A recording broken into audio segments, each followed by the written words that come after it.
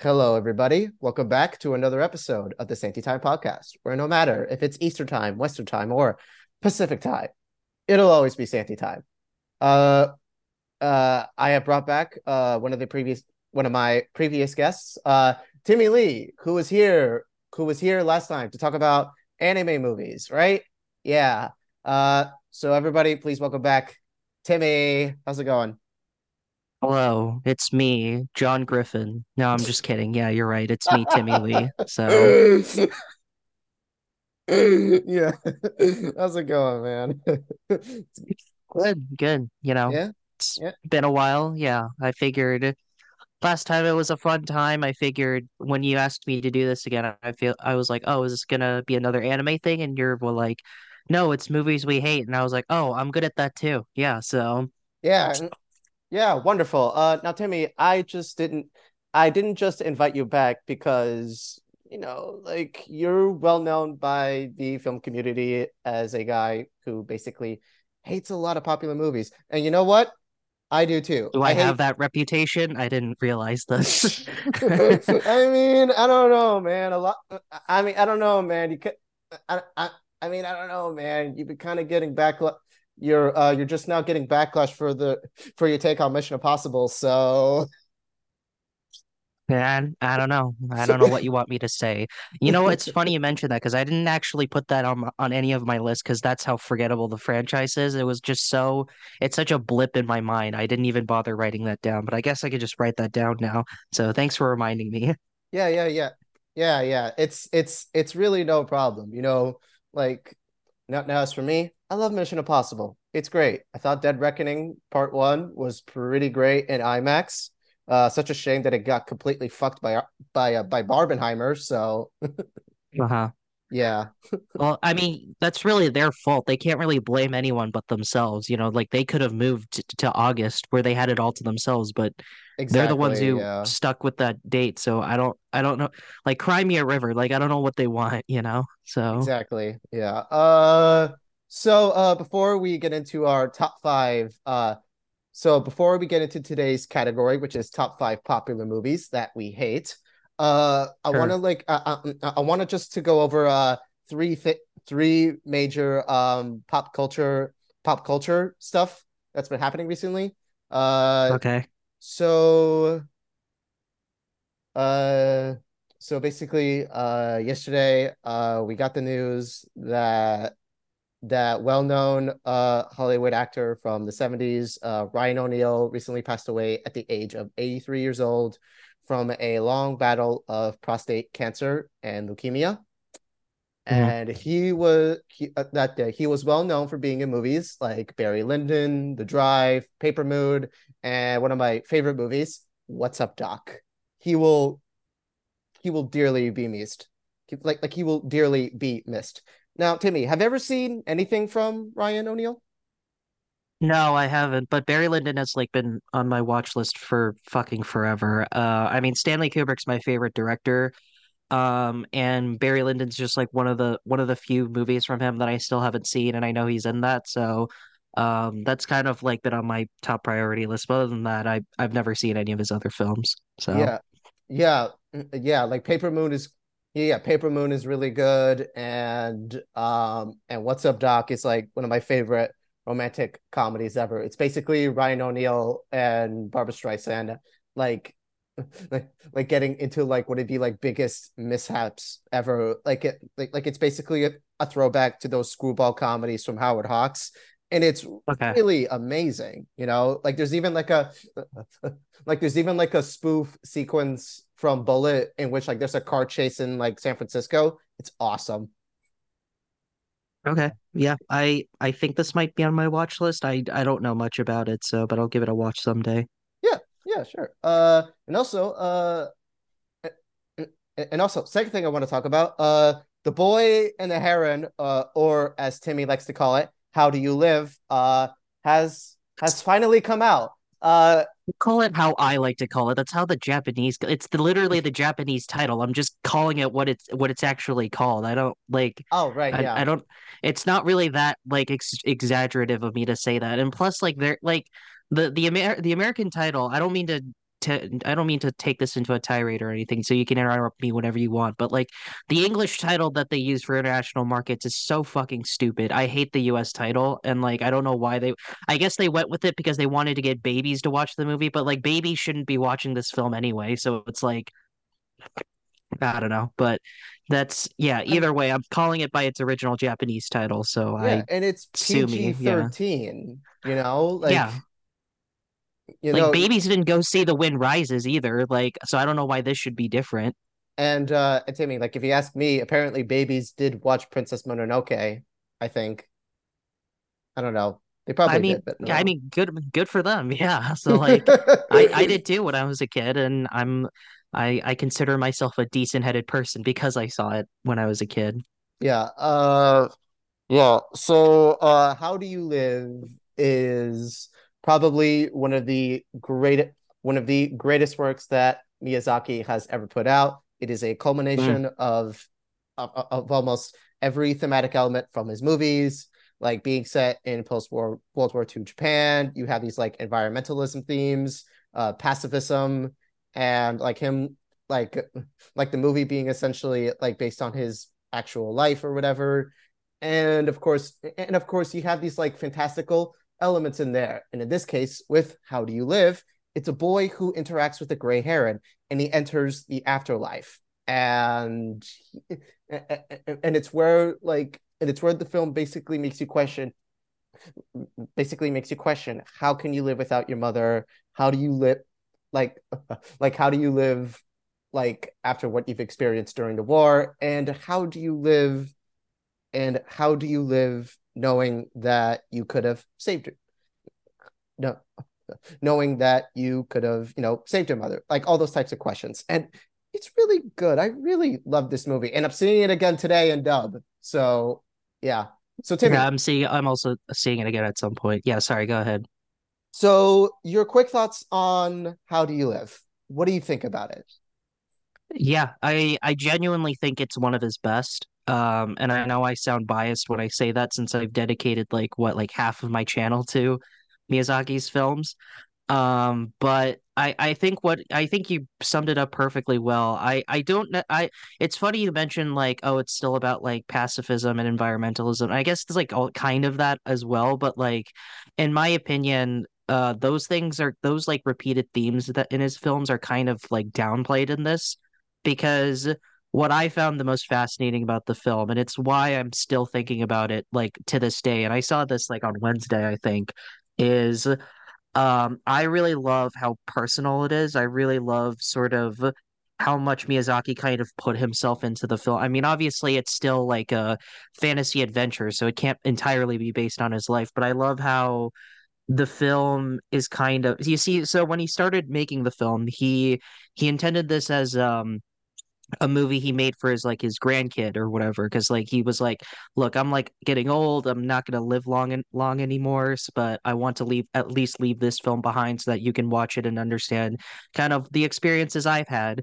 And there's a lot of that, but what I've realized is that there's also a lot of him just kind of reconciling the fact that like a lot of the people in his life are kind of gone now, like his Ghibli co-founder Isao Takahata is gone, and you can see that influence into the film. His mother was a huge important part of his life. He loved his mother to the point that like she's a character in like half of Miyazaki's movies at this point. It's like it's a very personal film, and even if you knew nothing about the movie, even if you knew nothing about the guy, you can still kind of feel that sense of personal touch within the film.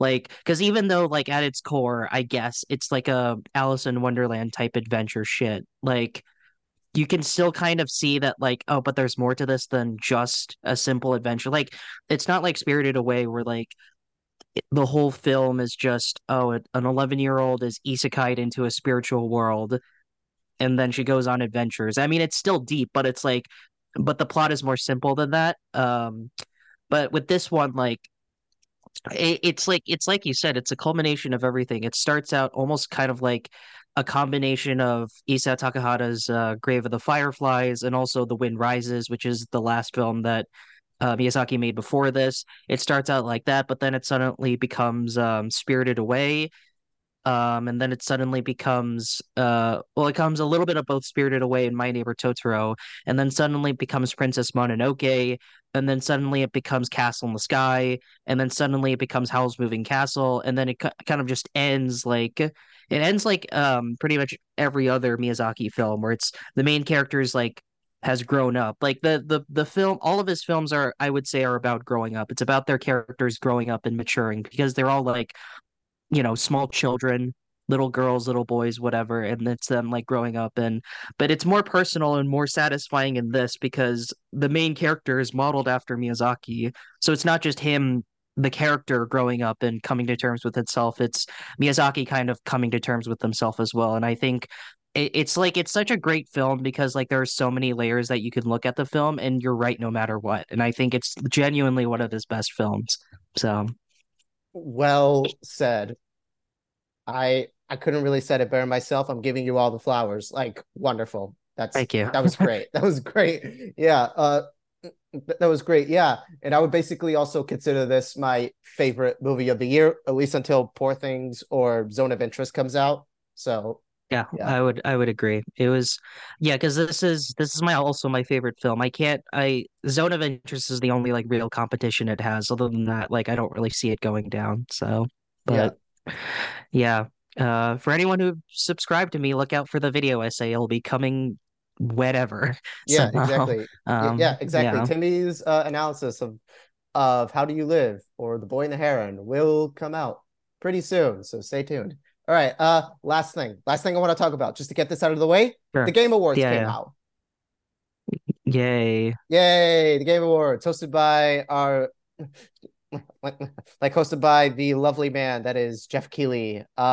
So to go over the nominations, obviously, Was Orthodox Rabbi Bill Clinton thanked again in this Game Awards? it's funny. I thought he was it's funny. I thought maybe he would have been in attendance, but didn't. And of course, and of course, like security went really high, like during, like, like, like during this award show, which obviously like nothing important happened. Like obviously the Bill Clinton kid didn't come back, but he did it. So yeah. Did they at So least bring back the flute guy? I didn't see the Game Awards. I just saw the results, but did they at least bring the flute guy that like went with the super crazy haircut from the last Game Awards? I don't know. Maybe I don't know. I saw the Christopher Judge bit. I was like, that's funny Yeah, yeah. Where you because said like, remember oh, in the like, last one he went on for like 10,000 years about his speech or some shit. Yeah. So I'm glad yeah. he like could poke fun of himself about that.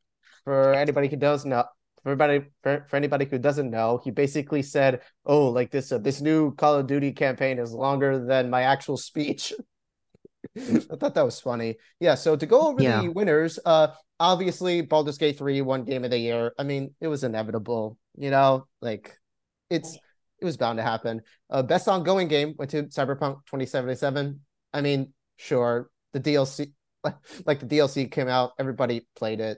I thought it would went to Final Fantasy 15 because that's the more unpopular game. Uh let's see. Best action adventure, Legend of Zelda: Tears of the Kingdom.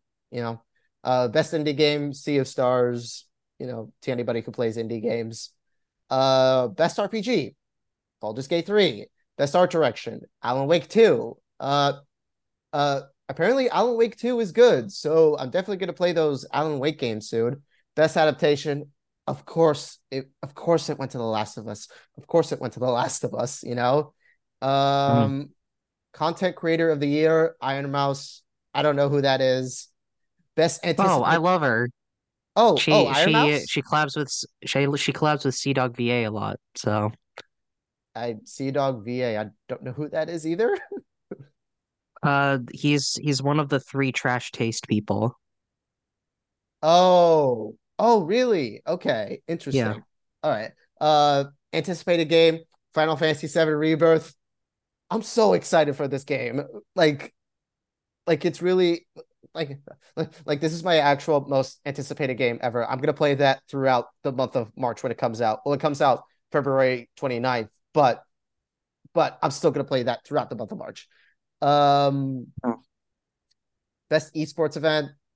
League of Legends World Championship, Best Action Game, Armored Core 6, Best Esports Game, Valorant, Best Fighting Game, Street Fighter 6. Cool. I mean, I kind of wanted Mortal Kombat 1. This is coming from a bias since I've only played that. And Mhm. Best Performance, Neil Newbon for Baldur's Gate 3 over Yuri Lowenthal, who gave the better performance? Like, what? I haven't played Baldur's Gate 3, so I can't really speak to this at all.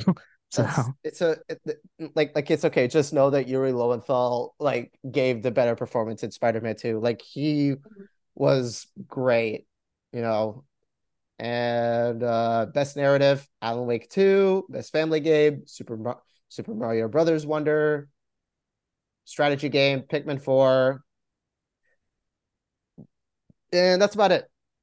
That's all of the nominations that I have today. So yeah, and those are the mhm. game awards. So yeah, now let's get right into our top 5 popular movies that we hate. So for starting this, I'm gonna go first with my Okay.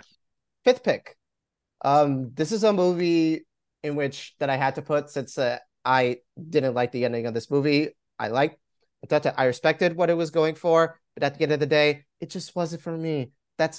It just wasn't for me, and the ending just completely contradicts everything and ruined half of my experience with it. And that movie is Promising Young Woman. Yeah, I didn't like the movie either. I mean, like the ending Yay! was really, really shitty, but like the all the movie beforehand wasn't even that good anyway. Like I Carey Yeah. Mulligan gave a great performance, but like that was about it, you know. So Yeah, and also Bo Burnham was like pretty good in it too, and that's just coming from me who really likes Bo Burnham, yeah, he was because fine. He was good. yeah, because like I heard a lot of people say that like he gives off like the nice guy persona like really well because oh my god, it's Bo Burnham, like he seems like a nice guy, and in real life Bo Burnham is a nice guy, and then you find out that like and then you found out that he was part of and then you found out that spoilers to anybody who hasn't seen Promising Young Woman, but like he was there at the assault, like like he was there during like Nina's assault, and he like didn't do anything. Oh, Yeah, crazy. right, Didn't see that one coming. right, yeah, and like and also like this movie has such an inconsistent tone. Like for 1 minute, it's this like dark comedy. It's this feminist like dark comedy, and it's also a thriller. And then like you have this one scene where like Yeah, it didn't do either well. Like it yeah yeah wasn't funny enough to be a yeah comedy and it wasn't scary enough to be a horror movie. Yeah. right yeah. So like you have this scene where like they're at the pharmacy singing to that Paris Hilton song, Stars Are Blind. Great song, by the way. I like that song a lot. And then sooner or later, like she finds out about the assault, and it's really, really fucking sad. So like, Mhm. yeah, I just don't really like the consistency, and also like how she like tracks down men. How she like like how she like berates men into thinking like, oh, like you seem to be this nice guy, and you're oh, like you seem to be this nice guy, and yet you take advantage of women. Don't do it again. But then like you have this other scene where she like drugs Allison Brie for some fucking reason, and she goes to visit her college where she confronts like head minister, and she's like, oh, and she basically pretends that she's like, oh, by the way, I kind of kidnapped your daughter, and she's like, just kidding. Like, what the fuck? It feels like it was like a fan fiction. Like it genuinely feels like it's like fan fiction tier writing. Like with all Mm-hmm. the because not only is everyone just a cartoonish stupid ass villain, like no one is properly written, no one has like interesting dialogue. Like it's just the most and it's so repetitive too. It's just like, oh, you think you're a good person, but actually you're not. Like it's just so repetitive. It's like I can't believe this film won best screenplay. I think that's I just know, really right? absurd. Yeah, yeah. It's like best original screenplay. And granted, like Emerald Fennell was literally the only woman out of like 4 or 3 men that were nominated that year. I forgot who they were, but like the Academy basically, and the Academy was so biased into thinking that this movie speaked a lot on sexual assault, given that it released like that it released during the Me Too movement or whatever.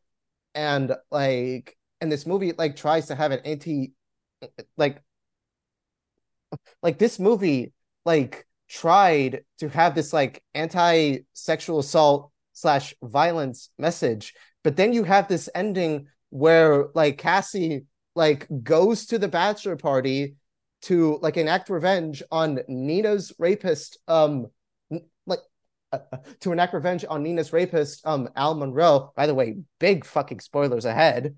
And like she tries to like I don't know like she tries to like sterilize him into like and like she tries to like I don't know I don't know like write out Nina's name on Al, and Al somehow ends up being free from her handcuffs, and he smothers her for 15 minutes straight. Like it was a very, very long scene. And then Schmidt comes in being like, oh man, you fucked the nurse. And he helps Al get rid of her body. And then the next day, the wedding happens, right? And then the cops show up, and Al's not even arrested for Nina's assault. He's arrested for her murder. Like, and also like this is just a big contradiction on what this movie presents. And like not only because here's the thing, the cops failed Nina, but then like at the end of the movie, like it turns out, oh, like Cassie sent this video to that lawyer, right? And the lawyer sent it to the cops, and the cops like arrests Al for murder. Like it just doesn't make any fucking sense to me, you know? Like It's like Jigsaw. She could predict like all everyone's moves by like 7 steps or whatever. It truly is like a Jigsaw level stupidity. Um, exactly. Just yeah, I don't I don't really know why the Academy picked this. I guess it's just because of the subject, but then why was it never, rarely, sometimes, always nominated? You know, like I think that would have been like a yeah, far that's a better movie better to select that year, but I really like that. whatever. Yeah, I really love that movie because like, you know, it feels because you know, it feels real. It has because you know, it's like it tells like a real story on no on sexual assault and abortion, and it, it has like it has a really good runtime. The tone like the tone it is consistent, has great performances. It's just you know, better movie. You know, never really, sometimes always is a better movie, and it should have been nominated. You're so right about that. You know, and like I've Yeah. had this like, and I've had I'm glad you're saying all this stuff by the way, because I've like forgotten most of the movie at this point. I haven't seen it since it came out, and I've like forgotten like most of the plot. So I had to watch this movie for a college course that I took, which was like trauma and cinema, and I talked about this, and I basically debated this movie with like two of my friends who were like in the same mm, class with me, yeah.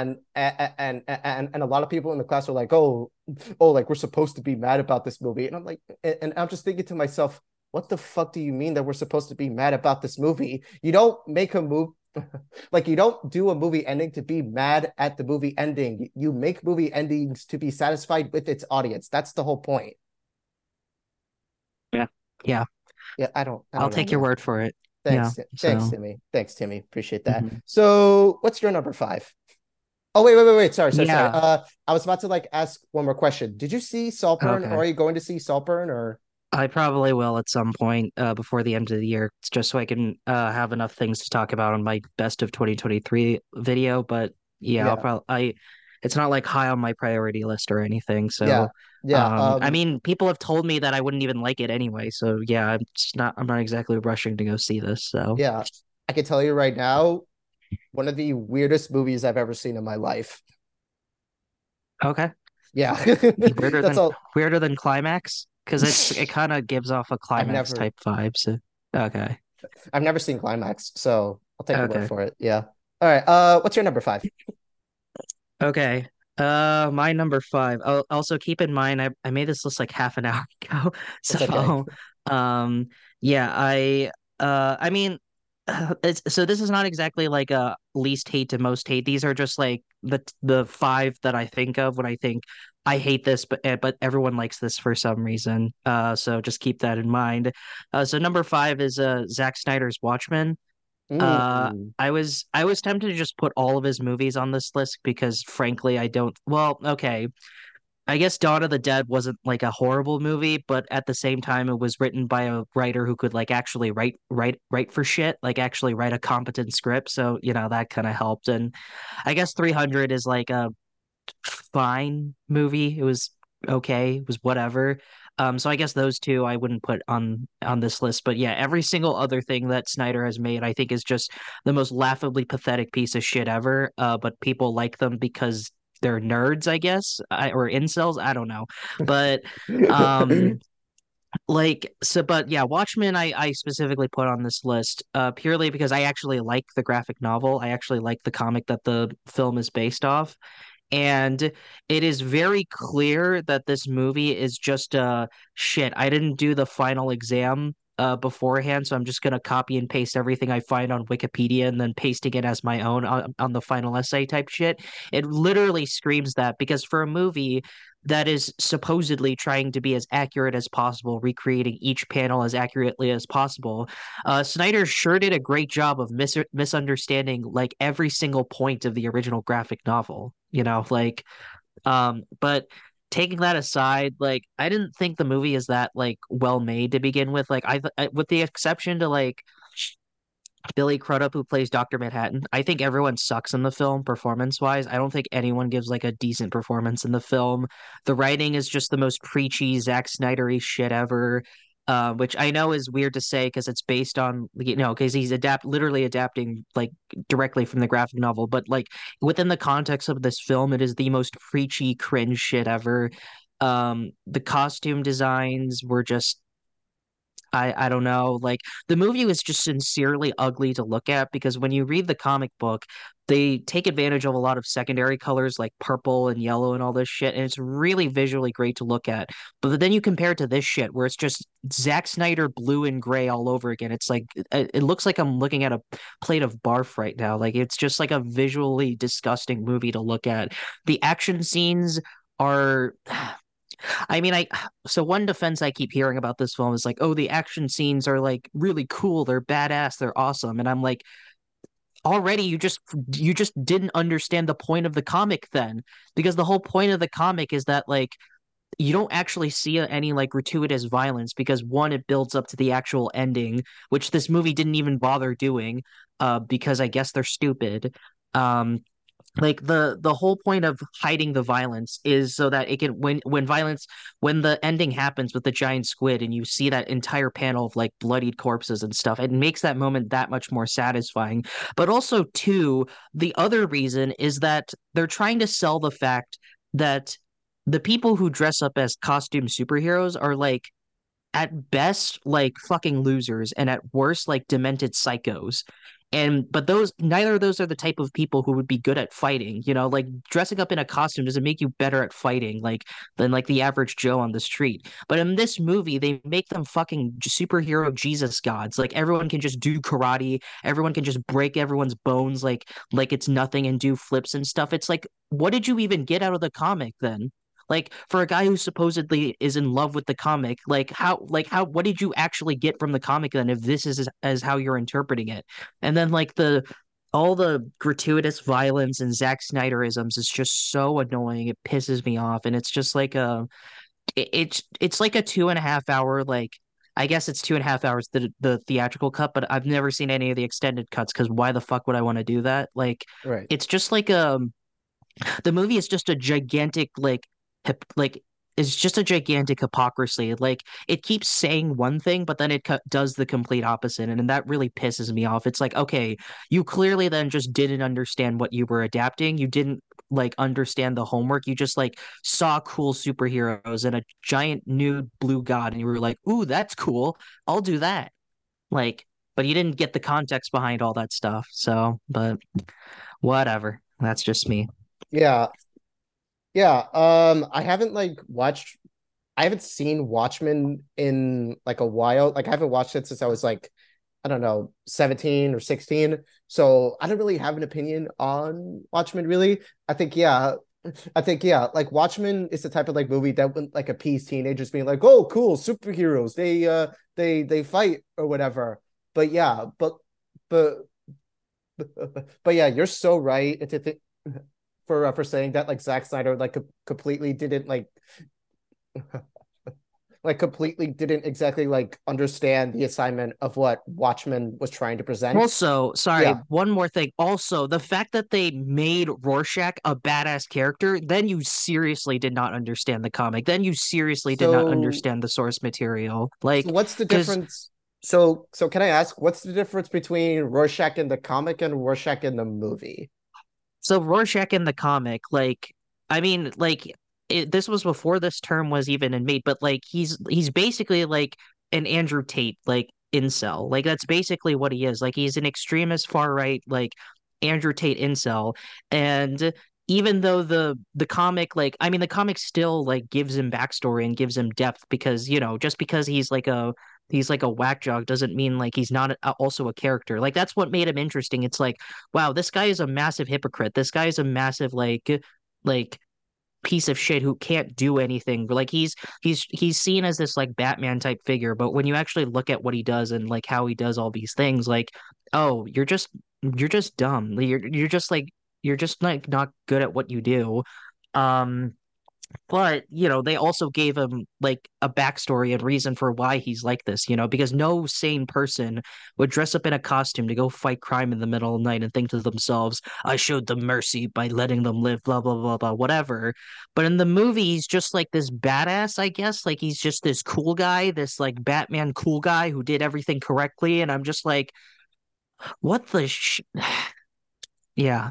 It's like there's a reason why like one why like certain people consider Rorschach their favorite superhero, and also two why there was such big backlash towards like a white supremacist group being based off of Rorschach in the HBO Watchmen series is because their only context is the movie and they have no idea that like this is the type of person he actually is in the comic book, so they just throw a hissy fit and be like lol woke or whatever, and it's like Yeah. Jesus Christ, just Did read you a book for once, did like you watch the God. HBO? Did you watch the HBO series or Yeah, it's like 100 times better than the Zack Snyder movie. yeah, It's like yeah. 1,000 times better. Yeah. Yeah, the Watchmen series is amazing. It does a great job of like not like rehashing what happens like in the original comic book. It tells like a canon story on like on the events that happens like afterwards. And I think that's such a really great decision. And the fact that it like puts in like real world like issues like into it, like racism, like this movie It does makes a great sense. like it does a great job of like of of informing the viewers on the 1920s Tulsa massacre that we barely learned in school, and it was the most searched thing on Google. Yeah.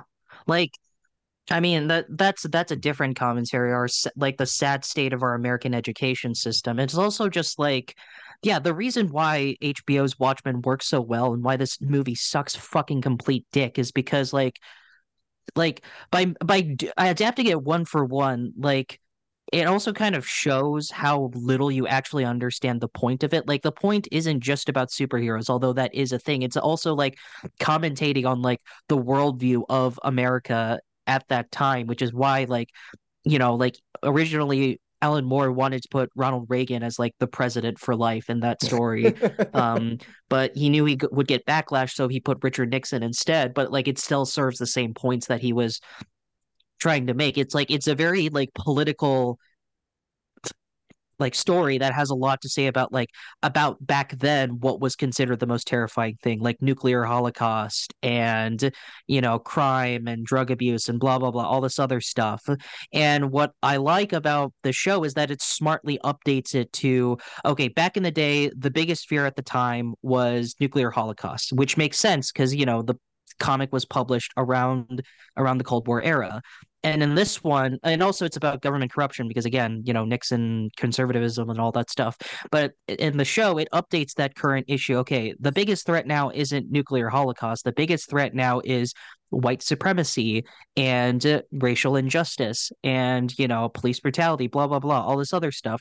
So they basically kind of make the Watchmen again, but with new characters and a new sort of central political theme that like overshadows and motivates the rest of the characters, while also having things and characters from like faithfully adapting the characters from the comic into like older versions of themselves. That makes sense, like Yeah, Ozymandias being what he is in the show makes sense, played like really good Silk by Spec yeah, played really J good by Jeremy Irons, yeah. yeah, by Jeremy Irons. He was great in this. Yeah, like what they did with the Silk Spectre in the show is very interesting, and I liked where they went. And the new characters themselves are very interesting, like Looking Glass, Tim Blake Nelson's character. He was very interesting. I thought he was almost kind of like a reverse Rorschach type character, where Mhm. if Rorschach was like a paranoid far righter, I mean, to say that Looking Glass is left wing is kind of is a bit of a stretch. I don't think they make that explicitly clear, but I do like he's kind of suffering the same he suffered the same trauma that Rorschach went, but what makes him different from Rorschach is that he went in one direction while Rorschach went in the other direction. I think that's a very interesting um way to essentially write Rorschach without actually writing Rorschach. I think it's really cool. I think I'm not like a big fan of like Damon Lindelof or anything, but like I think what he Yeah, how did with the he show is very interesting. Yeah. yeah, So yeah, yeah, it's good. And also and, and also like two and I would say that two of the great things that Damon Lindelof did is Watchmen and of course The Leftovers, which is another show that is like I haven't seen it. Hmm. yeah, really good. Yeah, really underrated and underviewed like show, like great performances, amazing themes, just everything incredible. But yeah. Uh yeah, so that's Watchmen for you. Hmm. Yeah. Yeah. Yeah, and I mean like for like again for me for like Watchmen, I haven't seen it since I was like 17, and I completely understand on your criticism on the Watchmen movie how it clearly differs from the comic and how Zack Snyder like completely misunderstood like completely misunderstood it. He also misunderstood Superman. He misunderstood the Justice League, even though Zack Snyder's Justice League was I don't know kind of I good, was but not tempted to put really. that. Like I was tempted to put that on this list because I also did not like the Snyder cut of Justice League. I thought it was the most pointless, self-indulgent thing ever. But apparently, just if you make a movie that's slightly better than a piece of shit, then like automatically it's a 10 out of 10 masterpiece. So what do I know? right, Um, right, yeah, yeah, but yeah. Also but Rebel Moon though, I don't know. Might be good, might be a piece of shit. Who knows? I'm really hoping it's Zack Snyder's Jupiter Ascending because it kind of looks like that, and man, I Yeah. really like could go for something hilarious. Yeah. Yeah, yeah, definitely. Okay, so for my number four, and I am sorry, I apologize to the people who love this movie. Love Actually. Okay. Yeah. The movie's just I've seen it. But like it's so insignificant. Like I don't remember anything about it, so like I might as well have not seen it. So yeah, go ahead.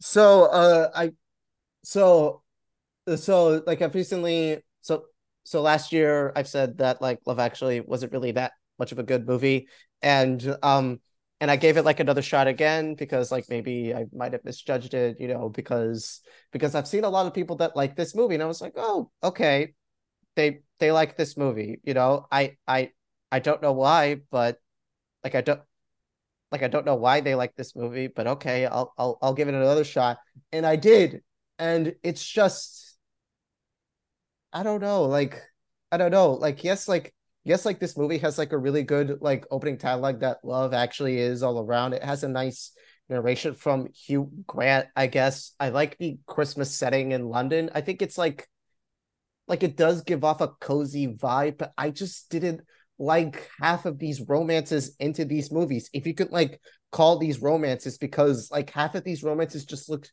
so half baked. Like I don't know. Like if you were to make this movie just about just about Liam Neeson's character like bonding with his stepson and also like dealing with the grief of his wife, then like that would be a better movie in my opinion. But then like you throw in like other but then you throw in like other like famous actors telling like different stories like the one with Hugh Grant playing the prime minister who who falls in love with his secretary, and then you have the fact that this movie has like jokes like has these jokes that are made at the expense of a woman's body image, and you have and you also have this like dated sequence of Thomas Brody Sangster like running past airport security post 9/11, and don't even get me started with Andrew with Rick Grimes being creepy towards Keira Knightley. Like Jesus Christ. Yeah. And like you know about the whole sign scene, right? Where like he silently Yeah, no, confesses his feelings to her at her fucking doorstep. Like at her fucking doorstep. She's married, by the way, which makes this so unethical. And and, and, and apparently people like that scene just because they want to be transported back to the 2000s for some fucking shit. Like, oh, I don't know. yeah. And I'll give this movie credit. The "All I Want for Christmas" sequence sung by that girl, what's her name, Joanna. Like she's good. Like she performed the song well, and I also like that.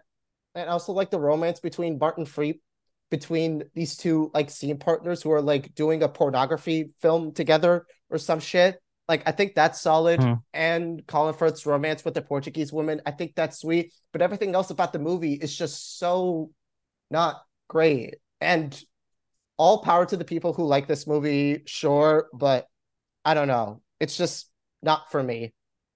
I don't know. Yeah. Yeah. Yeah, sorry. This is Yeah. this was a long. Also, No, that's fine. Yeah. I'm not really a fan of like Richard Curtis's writing, how he like writes romantic stories. However, the only like literally the only good thing that he's written or directed is About Time. And About Time is a really sad and down to earth romantic movie about a guy who travels back in time in, like into different moments of his life. And it's more than just a time travel story. It's about not taking life for granted. And it's about and it's also about loving yourself and loving the people in your life. And the film also has a great romance between Domhnall Gleeson and Rachel McAdams, in which they have a happy life together and they're married and they have kids. Like that's the type of romantic movies that I really love. Like I don't know. Yeah. Yeah. Unfortunately, I can't add much to this because Timmy, you should I, watch About Time. It's really good. sure, maybe. Yeah. Let me see if I've seen anything. I know I saw yesterday, and that kind of was Oh bad. my God. Yeah, that movie that that has everybody forget about the Beatles. Like, fuck you. Yeah, Oh that my truly was God. like a fan fiction type movie. Exactly. Um, It's such pure fan fiction movie if the Beatles never existed. Like, why? It wouldn't be a better place if the Beatles never existed, okay? Like, what was the point? Ugh. Apparently he wrote War Horse. Huh? I haven't seen the Richard Curtis apparently wrote War Horse, the Steven Spielberg movie. I haven't seen it since I was in high school, so I can't Me really speak to too. that Like, now. yeah, I can't really speak on Warhorse. Um, Like, it's like, oh, let me go watch. Oh, let me go watch this Spielberg classic Warhorse. Like, nobody's gonna watch Warhorse. Literally, nobody is gonna revisit that shit. Come on. and then the rest, I have no interest in seeing that. Like it, I have zero, like it look. I have zero appeal to my taste. Like Bridget Jones's Diary and Notting Hill and then Mamma Mia, all this stuff. I have like zero interest in watching any of these movies. Hey, Mamma Mia is a classic, Maybe bro. maybe The Boat That Rocked, which is a movie that he actually directed and wrote. This looks kind of interesting. I guess I might watch this, but everything else from him, I have like zero appeal to me. I have zero interest in. So, um, yeah. Wait, did Richard Curtis do Love Yeah, he did. Okay. Yeah, Yeah. I mean, yeah. I mean, he has his fans, I guess. Like, yeah, I can't say I'm one of them because none of his movies have ever appealed to me that well. But so, yeah, yeah. All right. So that's my number four. What's your number four? number four is Speed Racer, directed by the Wachowskis. Um, yeah, I mean, I was tempted to just put a bunch of Wachowski films on here because I think like okay, I haven't seen Bound and I haven't seen Sense8 and I haven't seen Cloud Atlas in a very long time. So who knows, maybe those might change my mind, but I sincerely believe that the Wachowskis have made one good movie and then they've been writing that shit ever since. Because yeah, everything else that they've made are range from either laughably pathetic to just really fucking frustrating to sit through. But they're ambitious. I'll give them that. But yeah, but I chose Speed Racer specifically because one, I couldn't cram every Matrix sequel on here. But also just two, this is a movie that for some reason people like. Like I mean, I'm not trying to like be judgmental to people like the movie. Like, go ahead and like whatever you want, but like I guess I'm trying to understand what it is that people like about the movie that hasn't been done better in like every other. So like, Sandy, I know you like the movie, so you can Yeah, I explain to do. me. I really Yeah, like it. Yeah. so when I heard about this film, I was on. I was at this firm belief that I don't think we've ever had a single good live action anime adaptation. I mean, this was before the One Piece show came out, but even then, I didn't think it was like the best thing in the world. It was like good. It was, but so that's good enough for me. But beforehand, I was firmly believed that like every live action anime adaptation sucked ass. But I think someone told me about this, and I was like, oh, okay. People seem to actually like this one. Um, and yeah, I saw it, and I wish I hadn't because it was the equivalent of watching someone have an epileptic seizure for 2 hours. So, like um I think what my I could go on. I have like an entire I have my own podcast, by the way. I should point that out, and I do want to have an entire conversation about this on my podcast at some point. But for now, the main thing that I'm really confused about with this film is just what exactly about it like that people are putting this on a pedestal. Like apparently people are like, "Oh, it's like trying to be purposefully like a live action cartoon. It's such a wacky like out of this world experience. The colors are so cool, like the action is so wacky and all that blah blah blah, all Hmm. this other stuff." And like okay, like the way that people describe this movie, you could equally use those descriptions to describe Shark Boy and Lava Girl, Spy Kids 3D, like the Cat in the Hat movie starring Mike Myers. It's like those are equally the same thing as Speed Racer, but no one's putting those on a pedestal. Like no one's saying like those movies are masterpieces, yet everyone is saying this one is, but they do the exact same thing. So I'm just like, so what is and I'll let you chime in, but like, Sure. Yeah. so yeah, just explain to me what you like about that because Okay. I always struggle to understand what exactly the appeal is of this film. Well, I think the appeal of Speed Racer is that this movie knows that it's a live action anime adaptation, if that makes sense. Like, yes, like a lot of these characters have weird first names and last names, and but That's not the problem though. The problem is they suck. The acting sucks in the film. Like Emil Hirsch is like shockingly similar to like Justin Chatwin's character from Dragon Ball Evolution. Like mm, obviously it's not on the same level. Obviously he doesn't suck as bad, but it felt like the same thing where it's like I'm a cool guy. I'm a edgy teenager cool guy.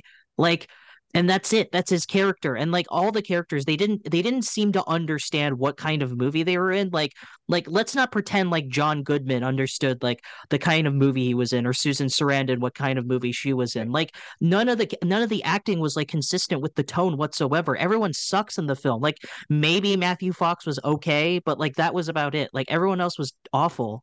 Like okay, I am going to counterpoint and say that John Goodman plays one of the best movie dads in cinema history, in my opinion. Just because like he genuinely cares about Speed, like all of his families and whatever. and like the racer family is a fun dynamic to me. Like like like the pet chimp is a nice touch. Like it adds to the campiness of what the film It is, he and was it just has time wasting. Like every time the chimp and every time Spritle and Chim Chim showed up, I literally wanted to gouge my I eyes out. like I was like, this is just time wasting baby time bullshit. It's like just get to the point already.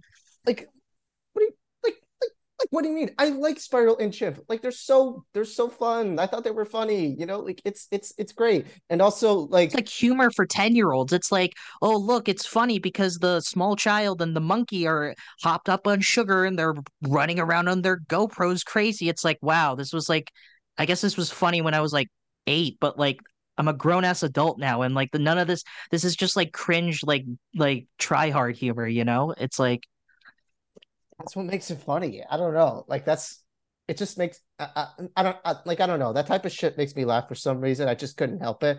But like and like yes, the visuals aren't that great, but like it adds to the visual appeal ugly to of look what at. yeah.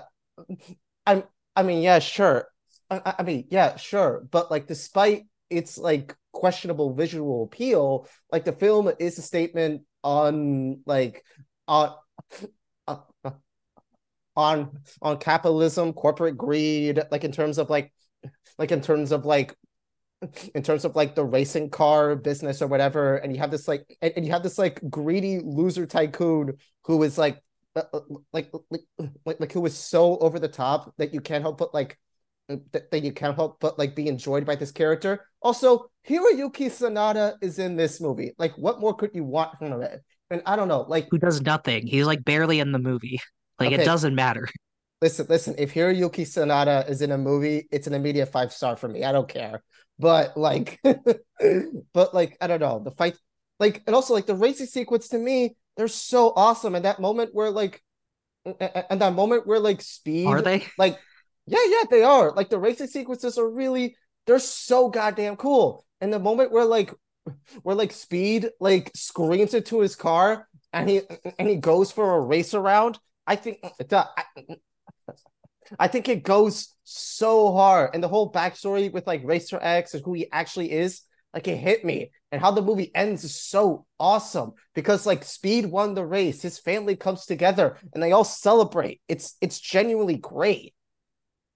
Yeah, but it's not earned though. Like How it is it there's not just this earned? insistence. It's this insistence of struggle and conflict, but there's nothing like that. It's just constantly like, oh, it's a baby movie. This is a movie for the baby, so we gotta like insist that like it's like it's some epic struggle to like, come up first. It's like I don't know. It's like when you keep telling me these things about like, oh, it's like anti-capitalist and like anti-environmental, but like I don't know, so is Avatar, but like Avatar is like more respectful of my like intelligence and my time. And like that's also equally just like a huge CGI like like spectacle or whatever. I guess like okay, like so I understand that you connect with the film a lot and that's Yeah, I do. perfectly acceptable because Yeah. I'm never gonna agree with you on that and that's just fine.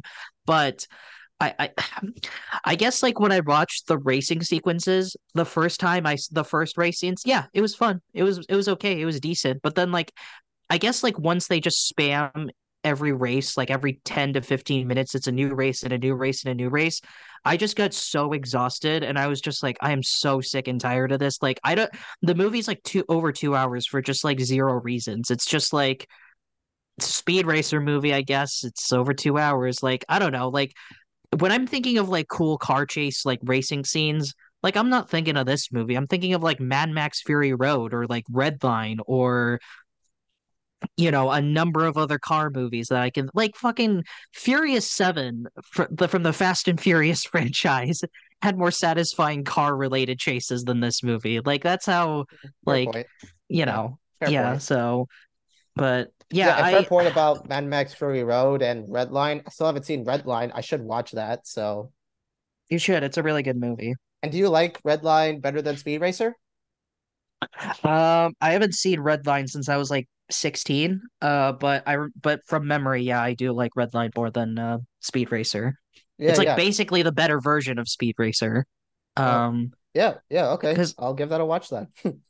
Yeah. And also like I think you can do something like this in a way that's like not embarrassing to sit through. Like I'm when I'm thinking of like a hyper stylized, flashy colors, like stylized action scenes type movie, like I don't know, like Scott Pilgrim did this better. Like Scott Pilgrim versus the World like does exactly what Speed Racer is doing so much better in terms of the stylized action, the color, the music, like the characters, like because the characters in Scott Pilgrim are also kind of like an anime type people, but like it makes sense within the context of the story that they're telling. It makes sense within the context of the narrative that they're trying to tell. But with this, it's just like I don't know. There were cool races, I guess, and that was about it. And there was a monkey and there was a small child, and they did crazy monkey small child shit.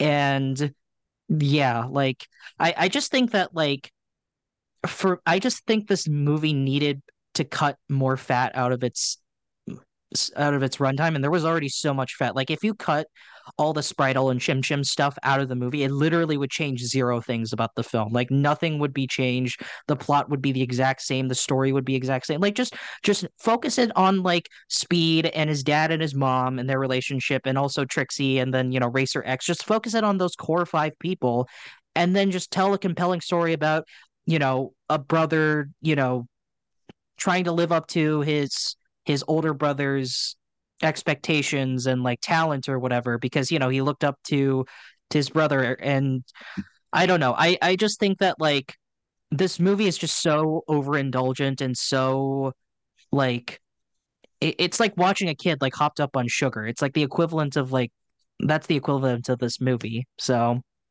I Mhm. don't know. Yeah, yeah, that's a fair point. It's a fair point. Like you do have fair points, but the appeal of Speed Racer for me is great. So yeah, Okay. yeah, Yeah, and that's fine. There's nothing I can do to change that. So right, yeah. Uh, for my number three, it is apparently an '80s classic or '90s. I don't know if it's '80s or '90s. Yeah, it's '90s. Uh, Groundhog Day. wow, okay. Yeah, I don't like Groundhog Day at all. I didn't like it when I first watched it, and I didn't like it now. Like yes, it does pave the way for like time loop movies or whatever. And and sure, Bill Murray Was it the yeah, first time loop movie? well, I mean, I'll look this up. Hold on. it revolutionized time loop movies. Like that's why that's why people call like time loops like the Groundhog Day effect because of this movie specifically. And Okay. and and like what I don't like about this classic movie is that some of the jokes in this movie are pretty dated, and that's coming from Bill Murray, who was like an '80s, like who was like a '70s or '80s like comedy legend back in the day. But like those movies back then, like Animal House, Caddyshack, or I don't know, what else has he been in? Or Ghostbusters even. Like Ghostbusters does have like good humor. I Uh, does have like good humor back then, but like in terms of like Animal House, Stripes, or I don't know. And again, Caddyshack, like some of the humor in there is pretty dated. Groundhog Day has pretty dated humor, but some good jokes. And how Bill Murray's character like gets out of the loop is that he sleeps with Andy McDowell, in which her character is her co-worker. Like what? Like that's just so fucking weird to me. Like I like just interpreted it more as like Andy McDowell's character finally like seeing Bill Murray's not like a schmuck and more just like a actual good person and all that other stuff. I don't know. I'm not like I don't feel one way. I thought it was fine. I've only seen Groundhog Day once, and I thought it was like fine. It was like okay. I didn't think it's like this masterpiece that everyone kept saying it was, but I certainly don't hate it as much as you. I thought it was like, the humor was consistently funny for me. But I think that's more just because of Bill Murray's performance and less the writing. Um I haven't seen a lot of those like early National Lampoon movies that you're talking about, like Animal House and Caddyshack and all this other stuff. So I can't really speak to those, but I guess like for me, I just found the concept, like the more interesting thing about it, like the whole like stuck in a time loop and like all these like crazy things happening. Like obviously now it's been like played to death, but like I guess for what they were going for, it was pretty interesting. It was decent. Like my interest was held from beginning to end. I'll say that. Like I was never bored while watching the film or frustrated. So Yeah, I don't know. I just wasn't a fan of his character at all. Like the entire movie, he's essentially an asshole, like a complete narcissist of a person. And like and I don't know, for me, like it's kind of made worse that he's like that he's like wooing his coworker a bit to like learn to like I guess learn that he's a schmuck, but like you don't really need someone in your life to like be a better person. You can like you can have you can be your own, like you can literally be your own better person just by like I don't know, just like I don't know, taking a walk, or just like I don't know, taking a walk, reading a book, or like taking a walk, reading a book, do some shopping or like try different hobby. It's like I think a better movie in terms of like never too late to like grow up or like be or like to become a better person without your partner is is one of my favorite movies of all time. The Worst Person in the World, a, a movie from a a movie a movie from Oslo, Norway, about this woman in her 20s who has this boy, like who's been in a relationship with this guy, and she soon learns that she's not really happy, and she wants to be her own woman. It's like it's such a great character study, whereas with Groundhog Day it's a pretty half-assed character study to me. I don't know. yeah, I I mean, I wish I could defend the movie, but I don't feel that strongly about Groundhog Day anyway. Yeah, So it's like, but but yeah. I see your points. I get what you're saying. Yeah. Yeah. Hmm.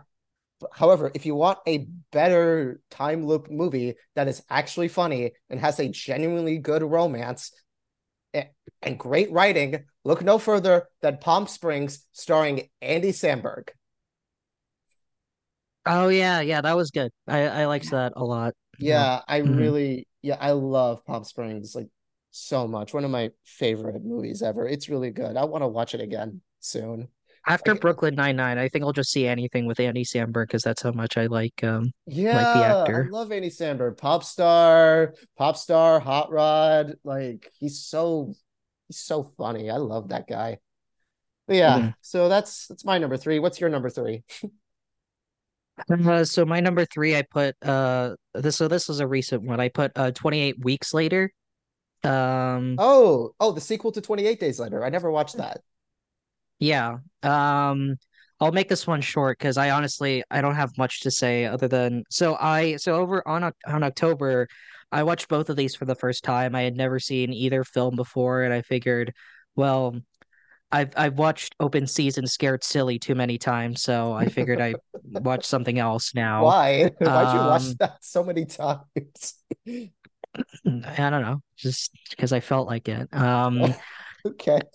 So what was I saying? Oh yeah, so yeah, I saw 28 Days Later, uh which I'm really happy now because I haven't seen a lot of Danny Boyle stuff. I've seen Steve Jobs, I've seen Yesterday, and now I've seen this. So but there are plenty of Danny Boyle movies now that I need to check out. So like Train Spotting is like high on Yeah. my list. Um Sunshine is high on my list. What was the movie with the oh Slumdog Millionaire, that was it. Yeah. And then yeah, 124 hours, yeah, yeah, all high on my list. But yeah, 28 days later was great. I thought it was a really exciting and like genuinely terrifying zombie film that I was like really enthralled from beginning to end. It had like some stupid parts and like some bad parts, like the main girl acting was really bad, and Oh, Naomi the final Harris? third. No, they had like a small girl. It was like Brendan Oh, Gleeson's yeah. daughter or whatever. She was awful. She can't act for shit. And then like Yeah. the last third was like kind of stupid. It was like I get what they were going for, but like in terms of like the practicality of the final action scene, it was kind of unbelievable to watch. But whatever, it's a zombie movie. Whatever, I guess that's just how it is. But then I watched 28 Weeks Later, and I didn't really know what to expect other than people seem to like the movie. Like when I looked the movie up on Letterboxd, like it seems to have like a decent amount of like fans. So I was like, oh, okay, maybe this will be decent. And no, it was awful. Like it was an awful, awful movie. Like they basically took all the good parts about 28 Days Later and then just removed them and then just replaced it with the most generic zombie movie ever, but also really bad too. Like the first like 10 minutes of 28 Weeks Later was actually kind of fun. I actually liked the opening 10 minutes. It was Robert Carlyle and his family are like hiding Yeah. out in a house away from like zombies or whatever.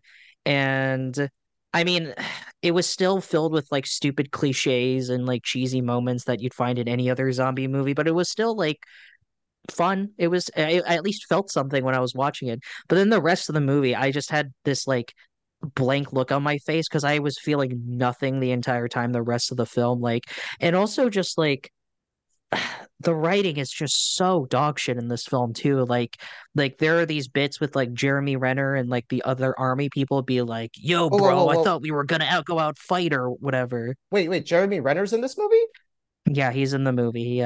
He's like, Oh, "Yo, and bro, thought we were gonna kill some zombies. Yeah, yeah, we're gonna kill zombies." It was like that the entire time, and I was like, "Oh God, I'm cringing so hard." And then like the film is oh just my God. it seems like for an complex military like hub, because like London is under control by the American military. I guess they brought the most dumbass American generals and like soldiers ever because apparently if they just let one zombie just run free and they not only just allow one zombie to run around free in the facility but can easily kill and infect like all the soldiers trying to stop the zombie. It's just all this impractical nonsense followed by impractical nonsense followed by impractical nonsense that I'm just like, this is stupid. Like I hate this. I hate all of this. Like it's like That that nothing sounds matters that whatsoever. sounds really Nothing made any stupid. sense.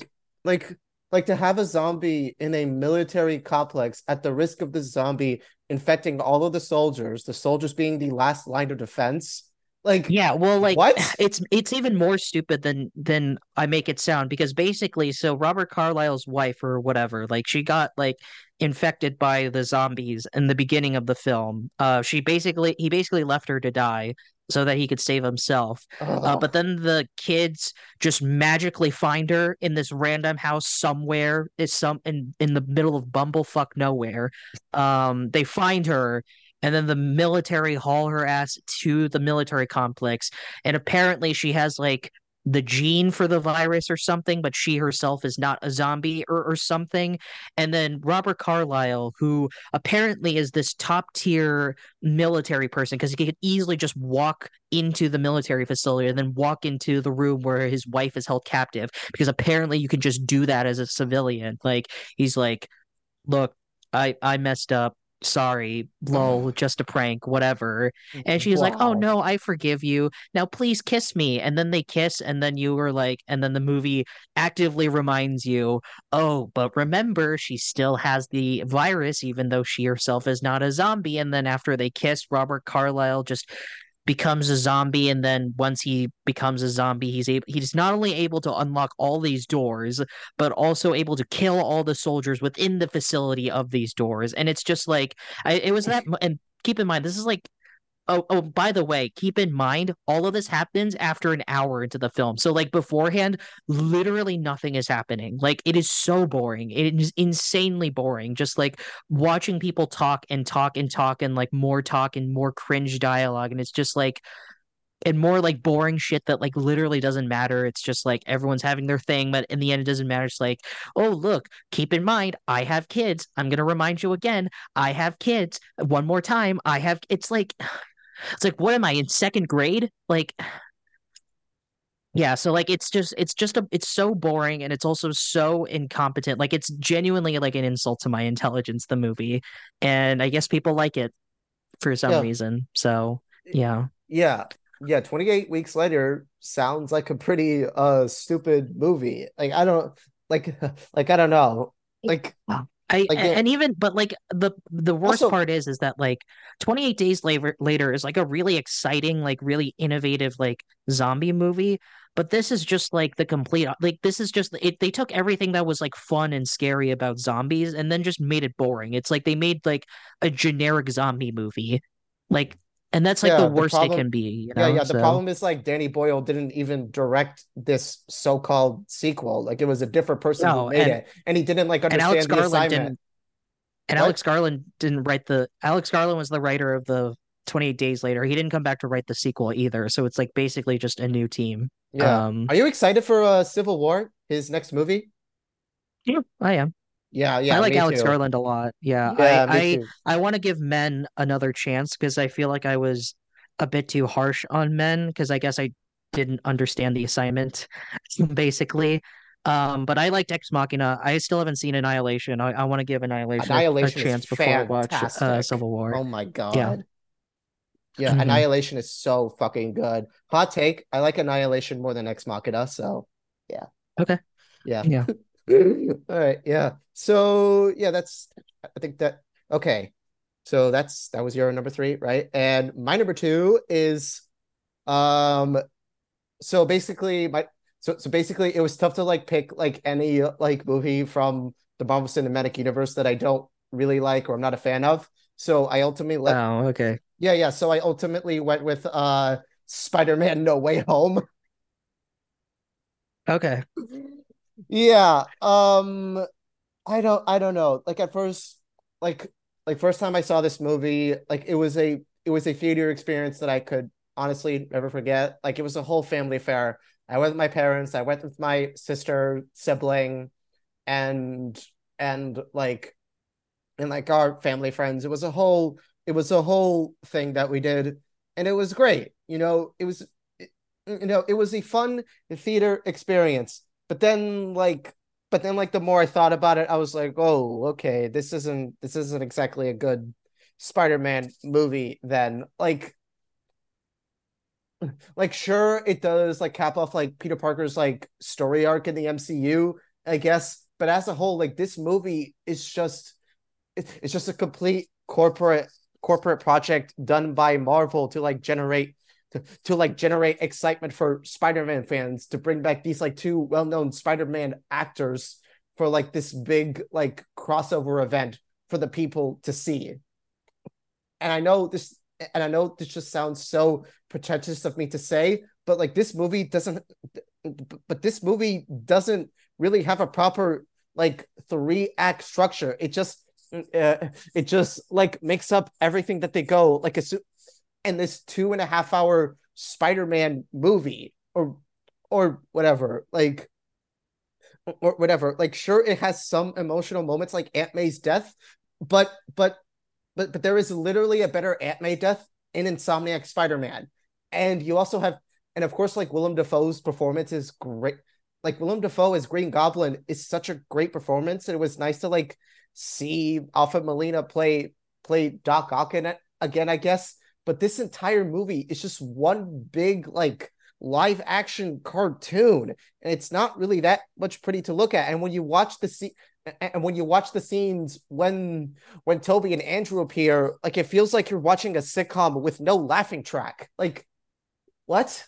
And also and also there were these like there was a lot of these like paused moments are meant for like audience reactions. Like you can tell when you watch this movie at home. It's not and also like half the jokes in these movies are just not that great to me. Like I don't know. And I mean Andrew Yeah, Garfield I and, no, and go ahead. Yeah, finish your thought. and also Yeah, like finish Andrew your thoughts. Garfield as Peter Parker. It was great to see him again. He's one of my favorite.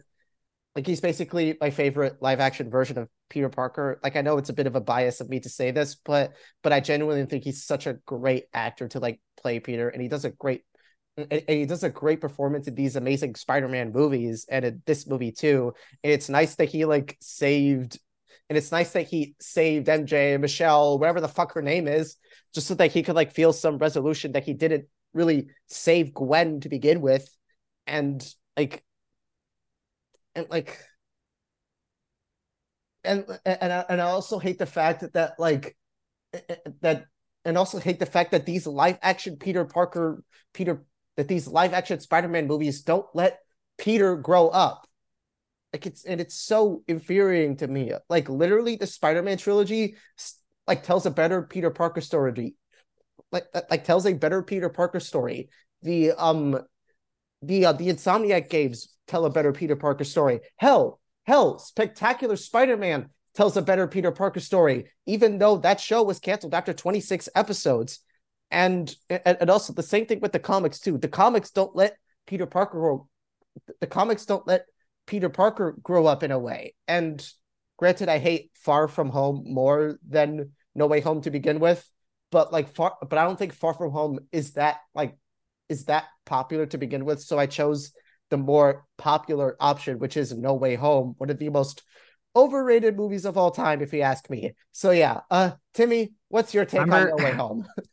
remember when Spider-Man fuck, I all these titles are so what's the third one? No Way Home? Yes, Far From Home is the Europe edition, right? exactly. Yeah, you famously Okay. called it Spider-Man European Edition. I also said Spider-Man Too Far Away From Home, I think, in the Yeah, middle section. Yeah. Um I see, I don't want to sound like I'm a superhero like Marvel cuck shill because that is not what I am at all. And I'm not some like corporate like shill either. But I I do think some of what you're saying. Okay, I agree on some of your points that like I rewatched clips of the film. I didn't rewatch the whole film, but I rewatched the clip of when Andrew showed up, and there was this long ass gap between when he jumps into the scene and then when he starts talking, and I'm like, oh, they yeah, purposely like artificially made that as long as possible so that yep. it gives enough time for audiences to cheer. That was like really like corporate and really stupid to watch. um I don't know, I guess maybe it's because I'm a dumb fanboy because I grew up with watching Tobey Maguire's films. But I think that the way the villains are incorporated into the film is surprisingly not stupid. Like it's like To I me, it's agree what you're stupid. saying when To me, when it's I say stupid. that I agree with what you're saying in that like they just made shit up along the way. Like that was clearly obvious. It's like, oh, if casting the spell is so important, then why didn't like eggs Benedict Cumberbatch like say from the beginning that like, yo, you need to be clear what you want so that I don't like fuck up this spell and it causes like a rift in the multiverse or whatever. Like why didn't he do that? I don't know. Like, and also why did why is that's the question. It's like why? Like why is all this happening? Why is this? Why is that? And in the end, I guess that doesn't really matter. What matters is to the, oh, remember this, like remember this villain from this Spider-Man movie and all that Yeah, stuff. And like it's just I so guess like in it your face. Like, oh my I guess it God. delivers on what it's trying to succeed, I guess. And to be honest, I actually like the relationship between all three Spider-Man. Like I thought they had a lot of charisma. I'm sorry, chemistry, that was it. Yeah, they have a lot of Chemistry. chemistry. I think I mean, yeah, they do. Like they work off each other very well. Like But I that's really another good hated part I like about this. But yeah, like the really stupid obligatory references to like the memes or whatever. Like when like Toby Spider-Man's like, ugh, my back, I can't crack it or yeah, whatever. Like, and it's like, oh my God, like. And then I thought for sure he was gonna say pizza time at some point. I'm honestly shocked that he didn't say pizza time me whatsoever in the too. film. Honestly, Yeah, but I don't know. Like it was like a fun movie though. Like at the end of the day, you know, like when I'm watching these Marvel movies, because keep in mind, I'm not like a comic book like superhero fan or anything. Like I'm not like religiously like following these movies like it's the Bible or some shit.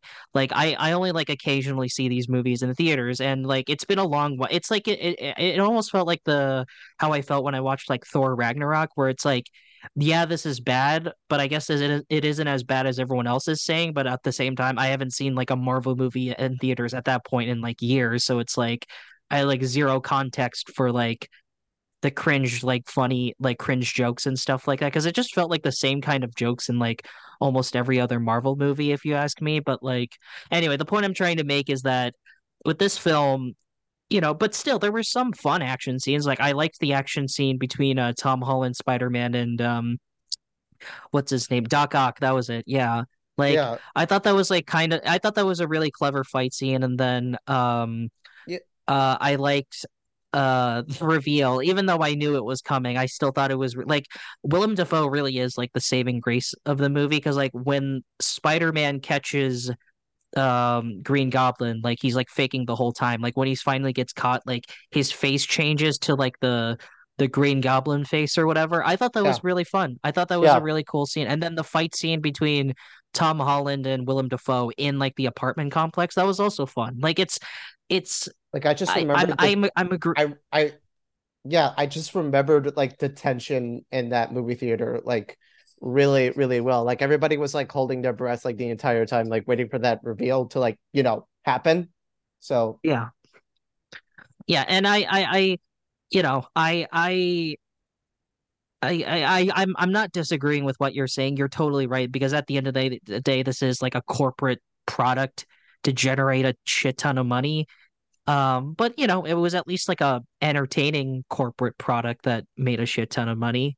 Um, sure, yeah. you know, yeah, and but I am a bit frustrated with the fact that like clearly like all of the attention, it was like 60% Willem Dafoe, 30% Alfred Molina, and then like 10% Jamie Foxx, and then fuck all for the rest of the villains. Like I was a kind of a bit disappointed in that, because I would have liked to have at least seen more character from like Thomas Hayden Church, because he is like one of the best things about Spider-Man 3, but whatever. I guess we can't win them all. We can't win everything.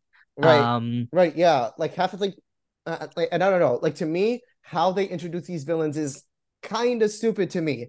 Uh, like how exactly like did these villains like leave their respective original scenes like into like into this movie? And also this movie has such has such a notable that has such a noticeable and like stupid plot hole in which like Doc Ock seemingly knows Norman Osborn, and he basically knew that like he died and that he knew that he was Green Goblin. Like which makes no sense because literally nobody outside of the Osborn mansion knew he was Green Goblin besides Bernard. Bernard literally says in Spider-Man 3, I've seen things in this house that I've never spoken of. I didn't really think about that, because I just assumed that like the press got. I mean, like, when someone dies of stab wounds, I just assume that like, oh, what the hell happened? Like someone would have investigated that shit. But yeah, I guess you're right. Yeah, that makes sense. I didn't really think about that. Yeah, and also Um, like it makes no sense that like Electro even like knows who Kurt Connor is because like didn't because I don't know like didn't Max like start working at Oscorp for like just now in in like Amazing Spider-Man 2 and didn't thought they worked.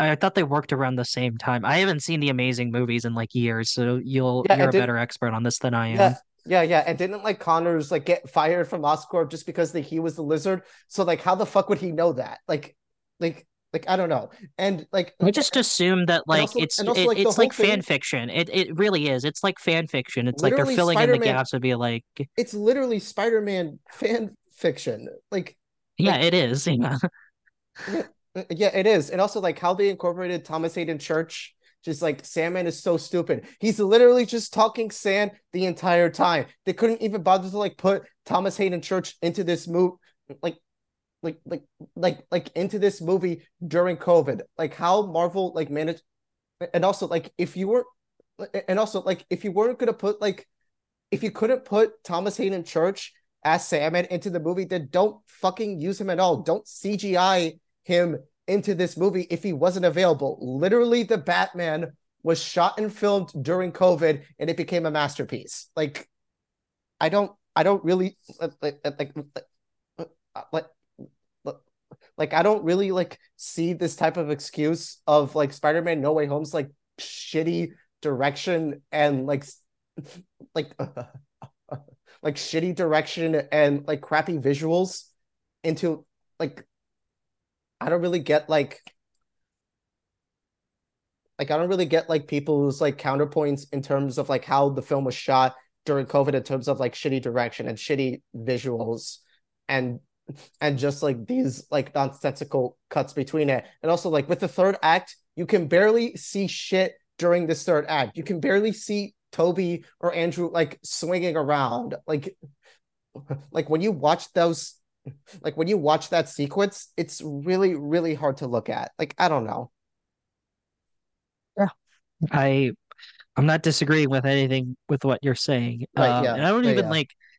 I don't even like love the movie at all. I thought I definitely fell into the hype when I first saw it because I remember I gave it like a 7 when I first saw it. But then I dropped it down to like a 6 at some point because like I've based on how you and like John and other people that I've talked to talk about this movie, I'm like, yeah, maybe you're right. Yeah, yeah, that makes sense. So I dropped it down to a 6. So and I haven't seen the movie since then. I've rewatched clips, but I've never seen the whole film again. Um, but in my memory, I all the things you're talking about, yeah, it's stupid and they're plot points, blah blah blah, whatever. But in my memory, what I remember about the film isn't that. I'm just purely remembering the fight scenes, and the fight scenes were entertaining. Like, they were way better shot than like in the previous films. They'll say that. Like Right, the yeah. fight scenes in the first two Spider-Man movies were just really awful. Like I hated the way the fight scenes were. It just really bland cinematography. Yeah, I Um, know. It's just so and bland. But I think this one also Homecoming had is bland cinematography. This one also had bland cinematography, but at least like the fight scenes like got a little better cinematography. At least like they were a little better shot this time because I did like how the Doc Ock fight was shot, and I liked how the Green Goblin fight scene was shot. You know, it's like it's a little better. But right. Right, yeah, but I mean, like Homecoming is solid. I like the coming of age aspect and Michael Keaton's performance, but you're right. Some of the like Spider-Manning sequences in it are not really that great. So, yeah, yeah, it's like if an intern directed like the fight scenes in that movie, it's like it's so yeah, boring to look at. So yeah. It's just such a like shame some that it's just such a shame that a talented director isn't making like a live action Spider-Man movie anymore. You know, like nobody's doing it like Sam Raimi, and it's such a shame clearly that you they. haven't seen the masterpiece that is Spider-Man Lotus, directed by a baby, directed by a child, Oh my a god. racist child. Oh my god. Yeah, but I'm not too jazzed about the fourth Spider-Man film. But unless they make it street level and they Oh have yeah, they are Kingpin making a as fourth Spider-Man film. I forgot. yeah, yeah, like Oh my God. yeah. If this fourth Spider-Man movie is gonna work for me, it has to be street level and like like you got to put the Wrecking Crew in there, and you have to have Kingpin as the villain. You know, like it's the only way that I will ever like that I will ever have like Tom Holland Spider-Man in my favor again. Like I don't know. So yeah, that's my number two. What's your number two? My number two is Evil Dead 2013, Evil Dead remake. Oh, yep. I I know how hate much this you hate movie this so much. movie. Yeah, Yeah. man.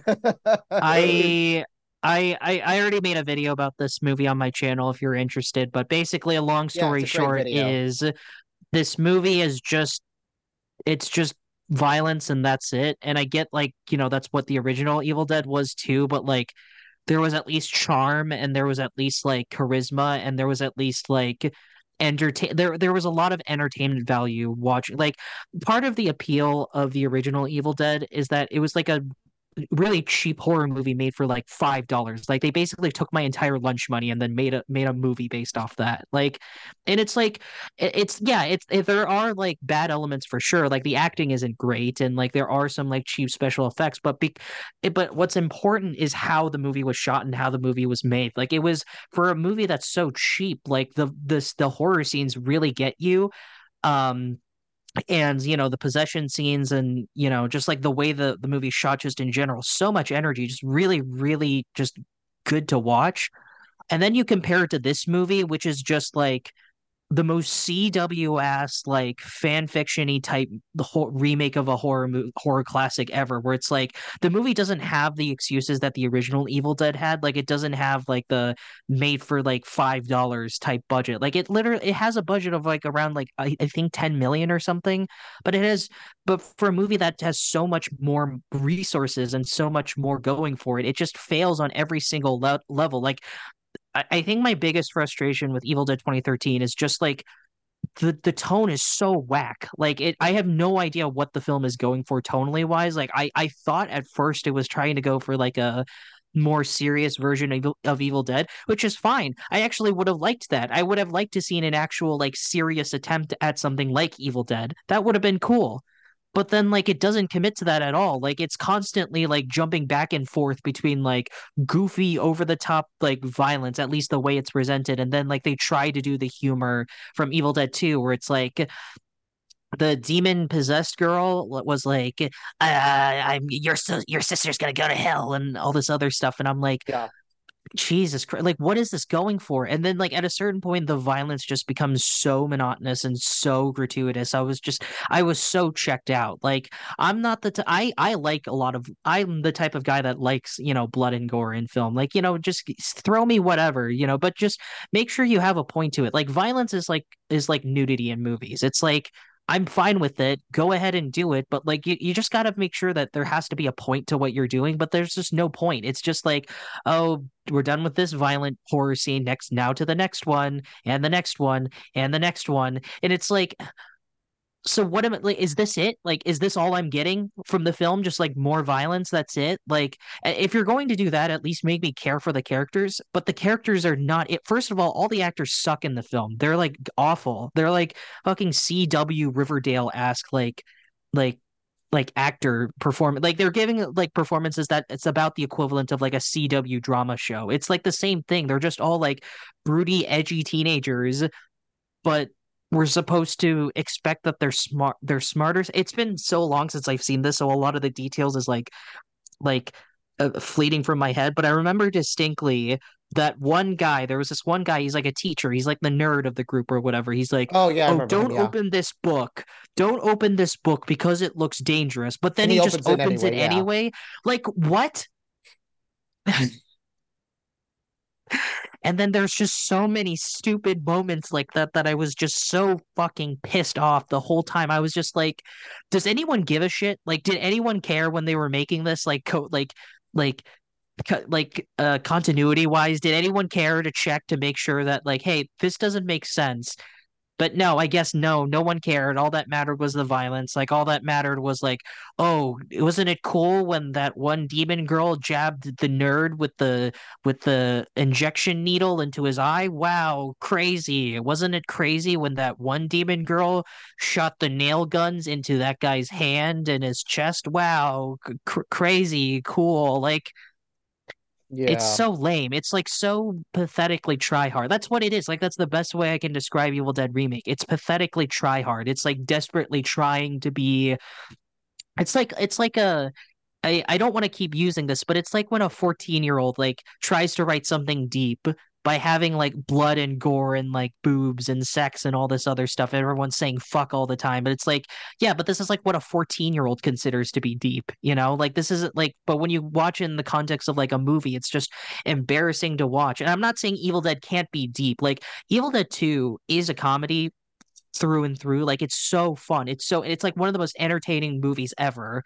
But there's still like if you want to look for depth, there is depth in the movie and you can look into that, but at its core what it prioritizes being is just a fun, exciting, entertaining, and most importantly well made, well directed like horror comedy. Like I can remember so many things about Evil Dead 2 right now at the top of my head, that I still distinctly remember because how they're shot.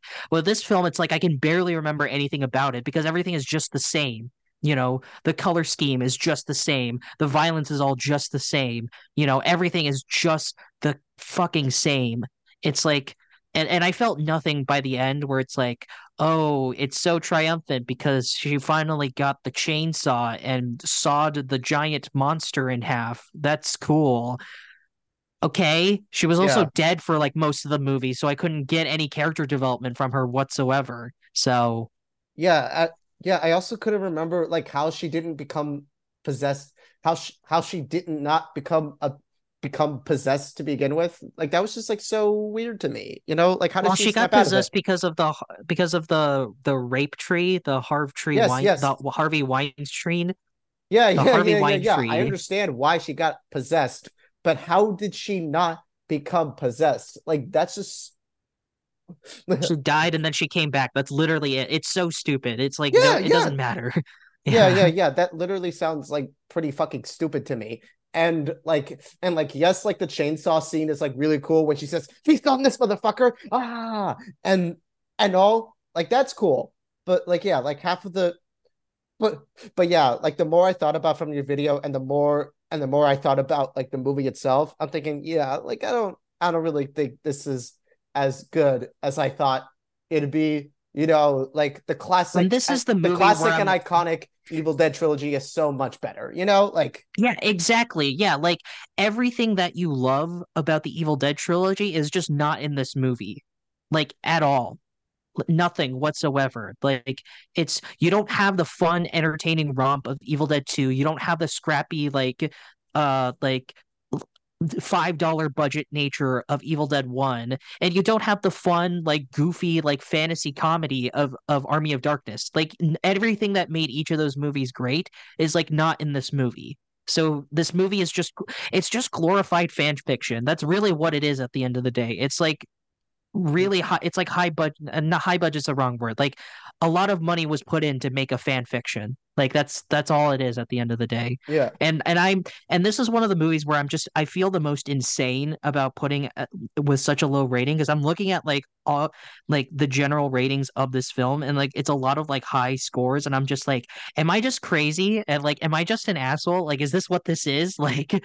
um yeah, yeah, like that's weird how like those ratings like seem so higher to you. Like like that's pretty weird. Like a lot of people like do like this movie for some reason. Like don't know why, but I don't know. Like but yeah, yeah, I guess what are your thoughts on Evil Dead Rise?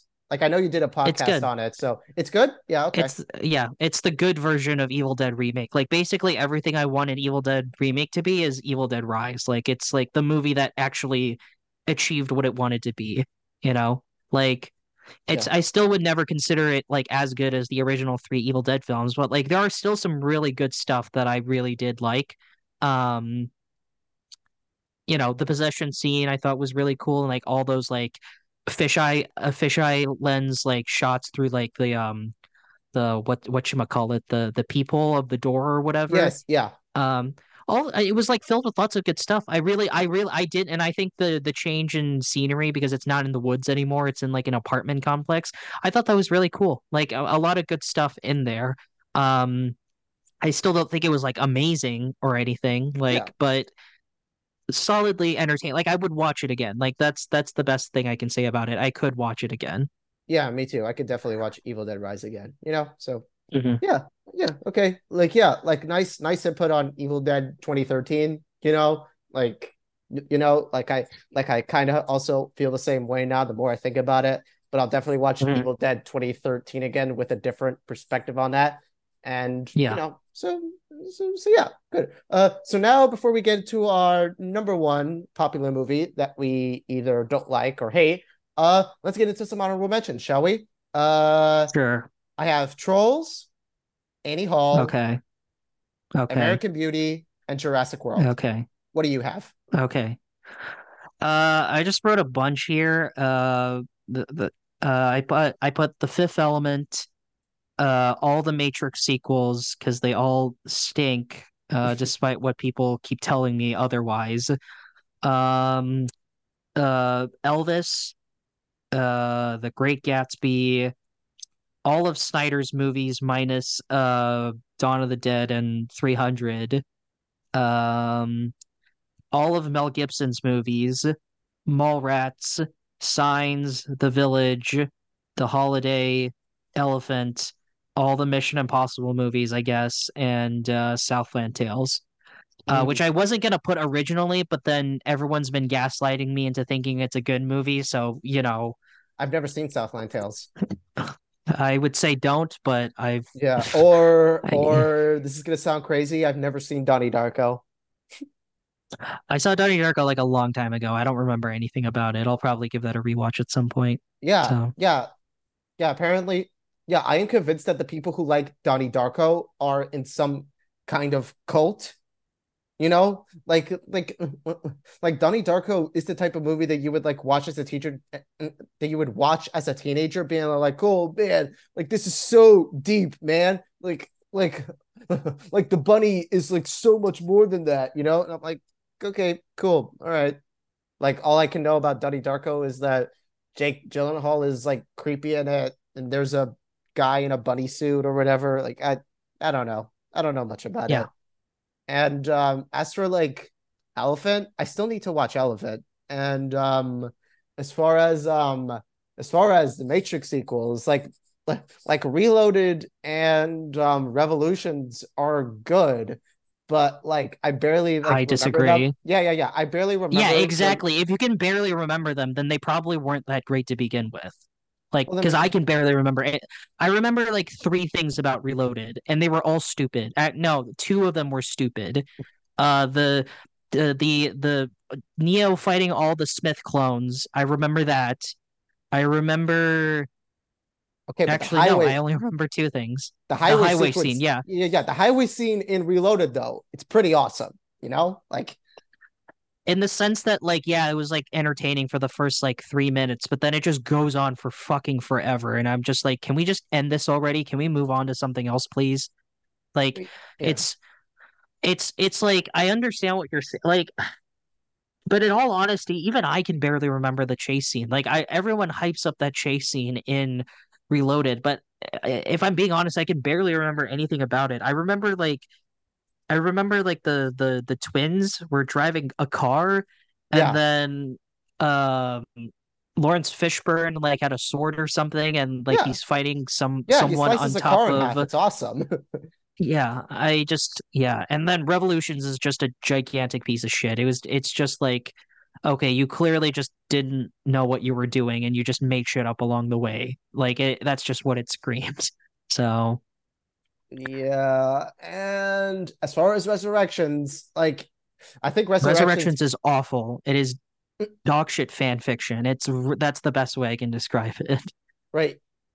Okay, yeah, but I'm going to counter and say that Resurrections is actually a commentary on Hollywood bringing back uh, like like unnecessarily like bringing back dead franchises like The Matrix to make a Matrix sequel out of it, and it's a pretty good meta commentary on uh, on people appreciating The Matrix and like why You people. know how I know that's what the movie is about? Because it wouldn't keep shutting up about it, because it wouldn't stop talking about how it's an unnecessary sequel.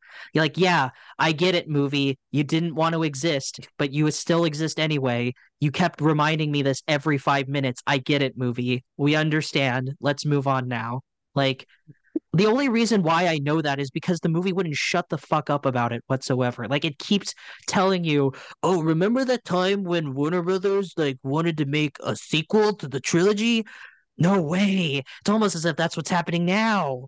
It's like this is like deep for like 10-year-olds. It's like this isn't like you would have to be like blind to not understand like that's what the movie is about. But even if that's the case, like that's not what the second half is about whatsoever. The second half is like a legit Matrix sequel. So it's like, oh, okay, so now it's not meta anymore. Now like the meta commentary is done now. Now we're doing like another generic Matrix sequel now. Okay, cool, great, Yeah, whatever. yeah. Like, Listen. Okay. However, that first teaser trailer for Resurrections, one of the best ever made. Like to me, like how it starts and how it ends. Like it's so euphoric. Like I really love this teaser trailer and how the trailer ends with back to where it all started, back to the Matrix. Like, it's great. It hits every time. Like I don't know. yeah, Like I but don't know it's what to also a tell you. trailer. Like It's like it's edited to get you to be excited for something, but then when you watch the actual movie, it's just pointless garbage. Like that's just a trailer. Like the Suicide Squad trailer is also a good trailer, but that doesn't mean the Suicide Squad movie is a good movie, you know? Yeah, yeah, fair. Yeah, yeah, fair point. Yeah, yeah, it's a fair point. Sure. Yeah, okay. Also, so other movies from your list were the what else did you actually actually there were a ton that you put, but yeah. As for my honorable mentions, Trolls, I don't like Trolls. I don't see the hype for Trolls. Like Trolls is essentially like these DreamWorks movies that were designed for like a fucking Oh, the baby crowd. DreamWorks one. Yeah, Sorry, I yeah, didn't know yeah. which one you were talking about. So Yeah, yeah, yeah, yeah. okay, the DreamWorks one. I was talking about the one with Anna Kendrick and Justin Timberlake, and like they played these two trolls protagonists in which they're a couple, but then they're not. Like it's so like they're like like their dynamic is just so fucking confusing to me, and the songs are just the most like radio type of music that you hear at every goddamn like grocery store. Like Jesus Christ. And the animation is not that great either. Like it has like piss poor voice acting and I didn't even watch the sequels. So like I can only have an opinion about the first movie. Like it's not Trolls is really that just special to basically remember Illumination Sing? Trolls is just basically DreamWorks' version of Sing. That's really yeah. what it is. And Sing is much better to me. I don't know. Like Sing has better songs than No, Trolls. Like what? no. What? Sing No? isn't a good movie at all. Okay, yeah, but Sing I 2 mean, I though? saw like bits of I saw like 30 minutes of the first Sing movie and I was like I couldn't keep watching. I was just so done with the film. Um Okay, but Sing 2 though. Trolls I've never s- Sing 2 though. Sing no, 2 is I've never seen Sing 2. oh okay. Trolls I didn't think was even that popular to be something that everyone loved, but okay, if you say so. I haven't seen Trolls either, so Yeah, yeah, like it's essentially yeah, it's essentially a fucking kids movie, and that's like normally I wouldn't call like an animated movie a kids movie, but that's what Trolls is, you know? Like DreamWorks like used to be established as this like anti like Disney animation like studio by making but by making like risque movies like Shrek, Sinbad, How to Train Your Dragon, and even that and even Spirit Stallion of the Cimarron. Like DreamWorks made like all these like mature stories in animation form, and then they make something like Trolls. Like why? I don't know. And also like yeah. yeah. And Annie Hall, I used to like Annie Hall, but then I realized, oh, Woody Allen directed this movie. I don't like Woody Allen, so I automatically don't like Annie Hall anymore. So Well, okay, but by that lot, okay, so yeah, but like independently though, Annie Hall's a good. I've never seen Annie Hall, so I can't really speak to this. But like independent, like I feel like you. This is a matter of like. I mean, you're entitled to however you want to judge art, but like for me, I'm yeah, like I judge art in the sense that like I separate the art from the artist type thing. Like I can acknowledge that like Roman Polanski's a piece of shit, but I can also acknowledge that Chinatown's like an amazing movie, you know? So it's right, like yeah. so I'm not saying you have to do that, but like I just keep in mind that like there were more people who made the movie besides the director is what I'm saying. So that, Right, okay, you yeah. know. And given the fact that I haven't seen Annie Hall since I was like, I don't know, 14, like I gotta like Well, okay, then like I mean it's your list. I'm not gonna tell you what to do, but you right, know, yeah. yeah, Yeah, I haven't seen a ton of Woody Allen stuff. I think I saw Midnight in Paris like once and I barely remember anything about it. I've Um never seen Midnight in Paris. So like and I always like debate myself like should I watch Midnight in Paris? Should I not? Like, like a lot of people like this movie, like it's just yeah. I Anyway. don't know, and do whatever you want. It's your life. So And also like I am so scared to like log and rate a Woody Allen movie because because for me being a letterbox user with like who already has like 1,720 followers, like I feel like I'm gonna be like looked at wrong if I even like log a Woody Allen movie. You know what I mean? Like I don't know. I mean, do whatever you want. Like who cares, you know? Just do whatever you want. I Like maybe I okay. I log in shitty animated movies all the time, and I really could care less if anyone says otherwise. So Yeah. Uh, American Beauty, um, is such a pure Oscar baity type movie. This is the type of movie in which Kevin Spacey hits on his teenage daughter's best friend, and it won Best Picture. Like what?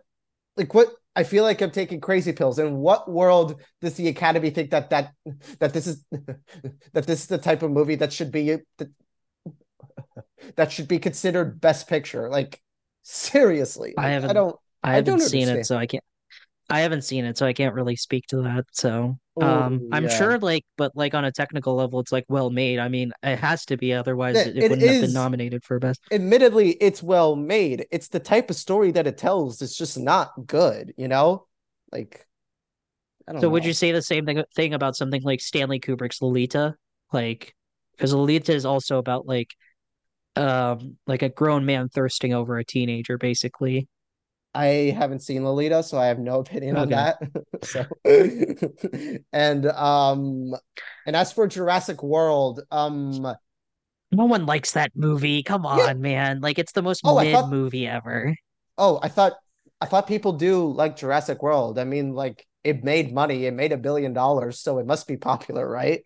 Like, Well, again, like Minions made $1 billion. That doesn't mean anything, you know? Like, right. Right, yeah. I mean like I saw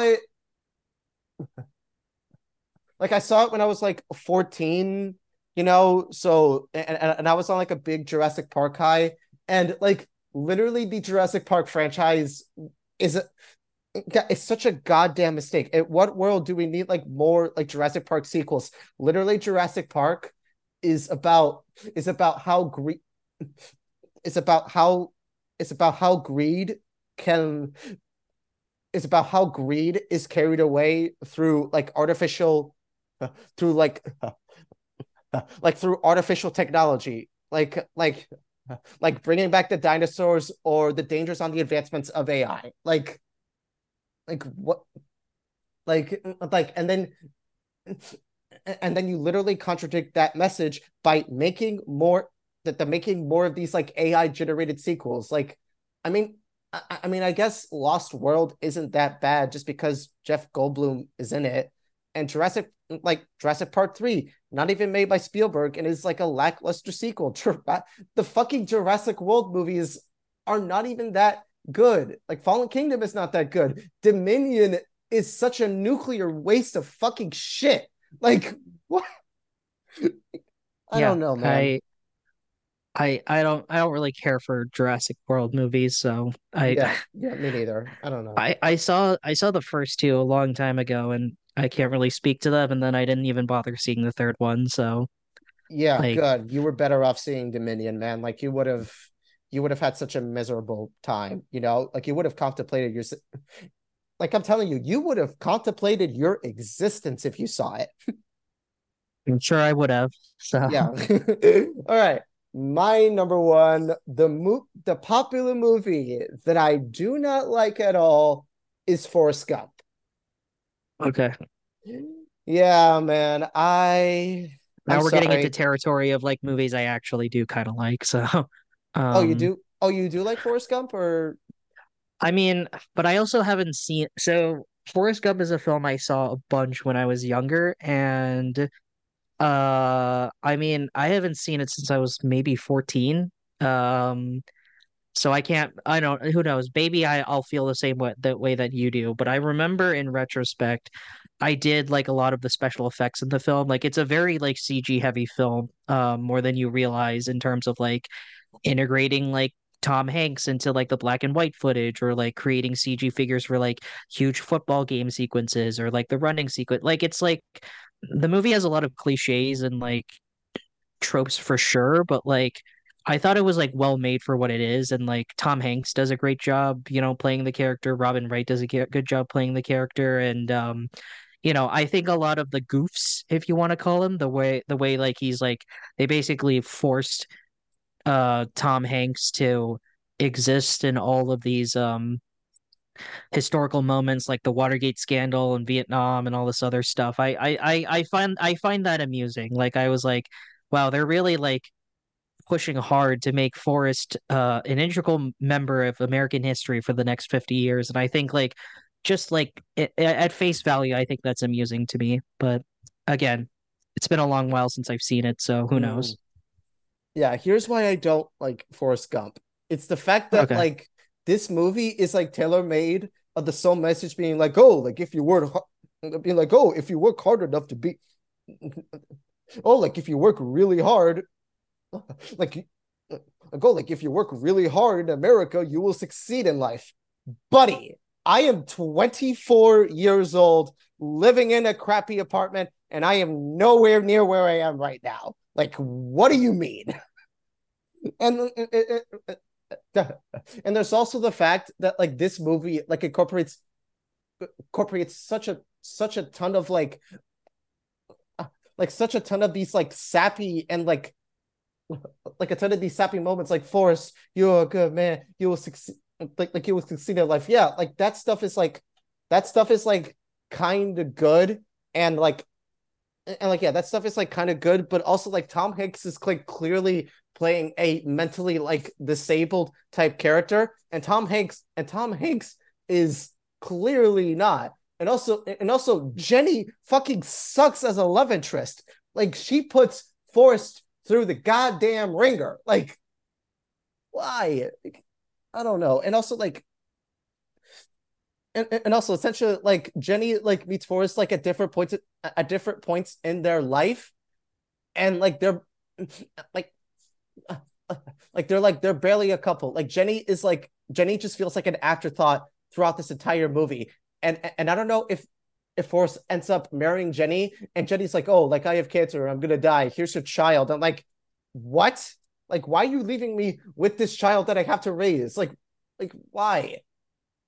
I don't I I don't know. mean, all the things you're saying, I guess they're not wrong, but like when I'm thinking about a movie and I guess in this case this movie, I'm not really thinking about any of those things. I'm more thinking about, the technical craft put into the film and like the writing and the performances. Like, I mean, yeah, like in retrospect, we probably wouldn't cast someone like Tom Hanks for this role if this movie was made today, but like he did a good job playing the character. Like you can't say he didn't do a bad performance. He does a great job and um when he needs to Sure. be dramatic, he can be really dramatic, like the scene where he has to carry Bubba during the Vietnam War scene and Gary Sinise like genuinely gives like a great performance like with the Yeah, combination of like sure. CG work to like hide his like legs and stuff like that and then his performance just in general like he does a great job. Like I think like the film is overall just a technically well-made movie with like lots of great performances, like is it Robert Zemeckis' best? Like fuck no. No, obviously not, but like Yeah, it's Back to the for what Future. it is,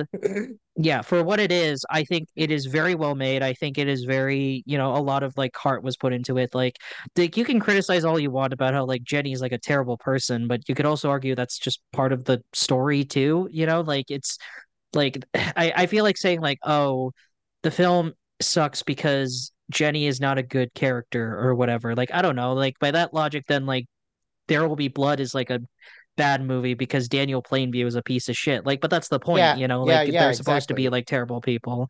Yeah, there So, are a lot of movies um, that I love in which like the character is bad and that's the point. But in the case of Jenny, like I don't know, she's just not that interesting to me. And it's just that's like, fine. Yeah.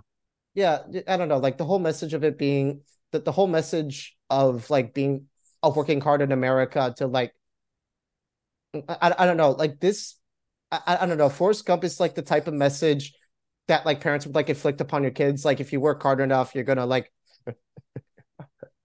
you're gonna succeed. Just as like this conservative like message of like doing good in America could get to you where you are when really in real life that's not really the case. Really, like really, and it doesn't acknowledge the fact that like Richard Nixon was like a bad president, and completely ignoring the fact and completely ignoring how like Ronald Reagan was like one of the worst presidents to like ever exist, in which he clearly ignored like the AIDS Well, epidemic okay, now we're just and getting like into personal biases. This has nothing to do with like the movie itself. We're just yeah now getting into biases now. yeah So, yeah I have a yeah yeah, I don't know. I have a really strong bias towards Forrest Gump that I don't really like. So, like, not to get like really personal here, but this is just a very like this is a movie for conservative people. Like that's all I'll say.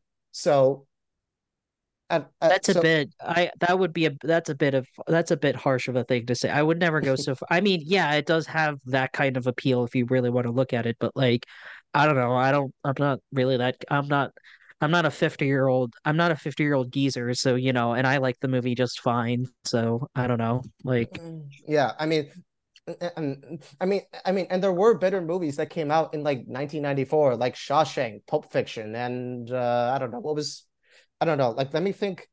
I don't know. Like, what else came out in 1994 that was that actually was a good? crazy year because those were the top three that like were fighting each other for Best Picture. It was Pulp Fiction, Shawshank, and Yeah, this The movie. Crow, like,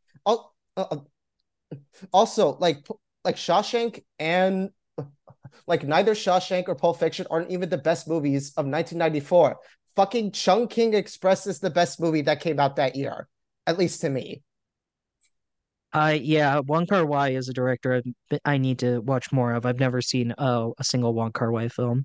Um, Dude, you would love Wong Kar-wai movies, like especially Everyone keeps Chungking. telling me about it. Yeah, yeah, Fallen Angels, Happy Together, In In the the Mood Mood for for Love. Love, yeah, Yeah, yeah, fucking masterpieces of movies. Like Timmy, you would love these. Like I'm telling you. Like, yeah. yeah. I will one day. Yeah, Yeah, yeah, um, yeah, so yeah. you That's know, also the whole point of having a podcast slash movie YouTube channel. It's like you're forced to watch movies you've been meaning to watch forever.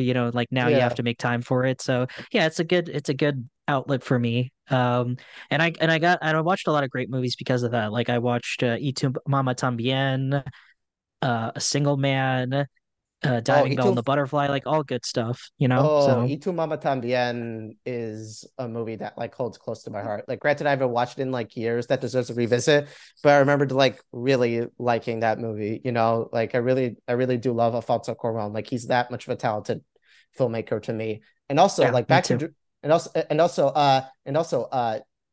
to know who's not a talented filmmaker? Robert Zemeckis is not really a talented filmmaker to me. He just makes these like like like most of the time he just makes these like half-assed movies that are expected to be like Oscar nominated when really that's not the case. Granted, I haven't seen Well, Contact or these anything, but like I don't Well, know. these days he's like a hack. Like if you Yeah, ask me about Robert Zemeckis how I feel about him now, then like yeah, he's a hack. Like he doesn't make good movies anymore. But like yeah, back in the exactly. day, Thank you. but like back in the day, he made some really entertaining stuff that I quite loved. Like you mentioned Back to the Future, of course, but like Who Framed Roger Rabbit is like a personal favorite of mine. I think I Yeah, saw that movie like over a dozen times when I was really young. So and I've never seen Contact. I heard that was good too. yeah, Um, yeah. So yeah. Ultimately, Forrest Gump is my number one. Like, to the people who love Forrest Gump, all power to you. But unfortunately, but unfortunately, I'm just not a guy who explains his entire life story to a bunch of random people while he has I thought that while he has a box of chocolates in his lap, like telling his entire life story. Like if somebody like Forrest Gump like told me his entire life story, I would just walk away. Nothing personal. I don't know. Like, yeah, Mhm. yeah. What's your number one, Timmy? I just kind of went back and forth with this, and so how I kind of made this list is kind of okay, let me look at my 1-star ratings and then see which one I would get the most reaction for giving it this low of a score. And then yeah, I picked the one that was kind of obvious. I picked Moulin Rouge from Ooh, Baz Luhrmann. I think it is one of the most cringe, like nauseating movies I think I've ever seen that people just really like, I guess, because there were cool visuals and they sung all the popular songs. Okay. I Timmy, guess that makes a Timmy, movie. Timmy, Like, I guess that Timmy. makes a movie. Yeah. I love Moulin Rouge. Okay. It is Baz Luhrmann's masterpiece. It is a gigantic steaming pile of shit, and I'm still baffled that people like that. Like, Okay, yeah. So this is another Speed Racer case where you'll need to explain to me what it is you like about the Okay, movie so I can okay, like listen. understand, you know. I love Christian and Satine's love story. It is both really sweet and so goddamn tragic at the same time. Like like the visual like the visuals are great, the makeup effects. Yes, the editing isn't for everybody in terms of it The being editing like a is Baz movie. seizure inducing. I Right, hate the editing so much. Yeah. right, right, yeah, and that's right, yeah, and that's fine. Not everybody can be into Baz Luhrmann's style, but but but but to me, it was that much of an entertaining. It was that much of an entertaining movie. It's that type of like turn your brain off, like enjoy the enjoy the glamour, costume designs, and all the singing and emotional story behind it. Really, like literally how Satine dies is like is so incredibly tragic because Christian like really loves Satine and wanted to have a life with her, and that's and like and also like half of the performances like half of the performances in there are really cool. Like half of the performances in those movies are really good. Like Nicole Kidman as I Satine, like disagree. I she's don't think anyone gives a good performance in the movie. I don't even think the singing was even that good. Like what do you it's clear what do like a you lot of mean? like Ewan McGregor sings your song I think when he really sings well. I think when he sings Elton John to Nicole Kidman, I think that was at that moment I was just done with the movie. I was like emotionally checked out from the rest of the film. And I think it's really weird for you to say that like, oh, you just turn your brain off. It's a fun musical type movie, but then you're also telling me, oh, but like the love story is so deep or whatever. And I'm like, well, okay, then which one do you want me to do? I can't do both, clearly. Um, and everything that you're saying about No, like what the I mean, tragic love story, like I don't know, just watch Your Name instead. Like Your Name does everything that you're saying it is, but like not this to this okay, annoying yeah, extent, but not to this like Does she terrible die, extent, Timmy? not to the oh wow, Nicole Kidman's died and it's really sad. Great. If only they developed their relationship at all and through like actual meaningful like scene construction and not by singing popular pop songs that everyone knows. Wow, that's so cool. Crazy. I I mean, this is also the same problem. Keep it in mind, like this is not a problem exclusively to this movie. I've had the same problem for pretty much every Baz Luhrmann film I've ever seen. Like it was also this bad in Elvis and Great Gatsby because those are the other ones I've also seen. Where I'm just Granted, like, yeah, I granted, I wish don't I could really get invest.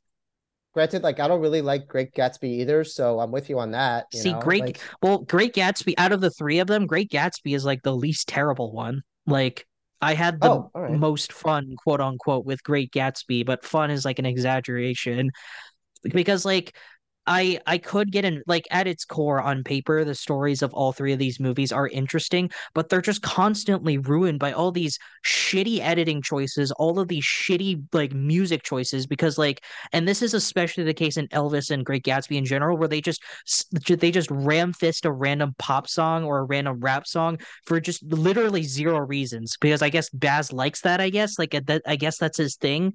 I don't remember if that was in Moulin Rouge, but like this was a problem. And also Yeah, I don't the way he there's no visually rap song presents in his Moulin movies, there's no rap song in the Moulin way Rouge, so yeah.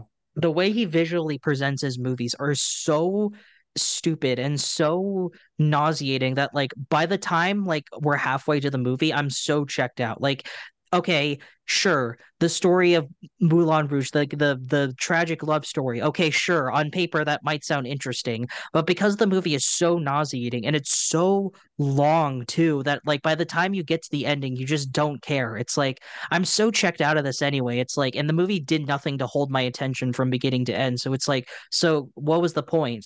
Nothing, I guess, other than the movie's over. Great. Now I can move on with my life. It's like a 2 hour like acid trip that's not even fun. You know, it's like the worst kind of trip.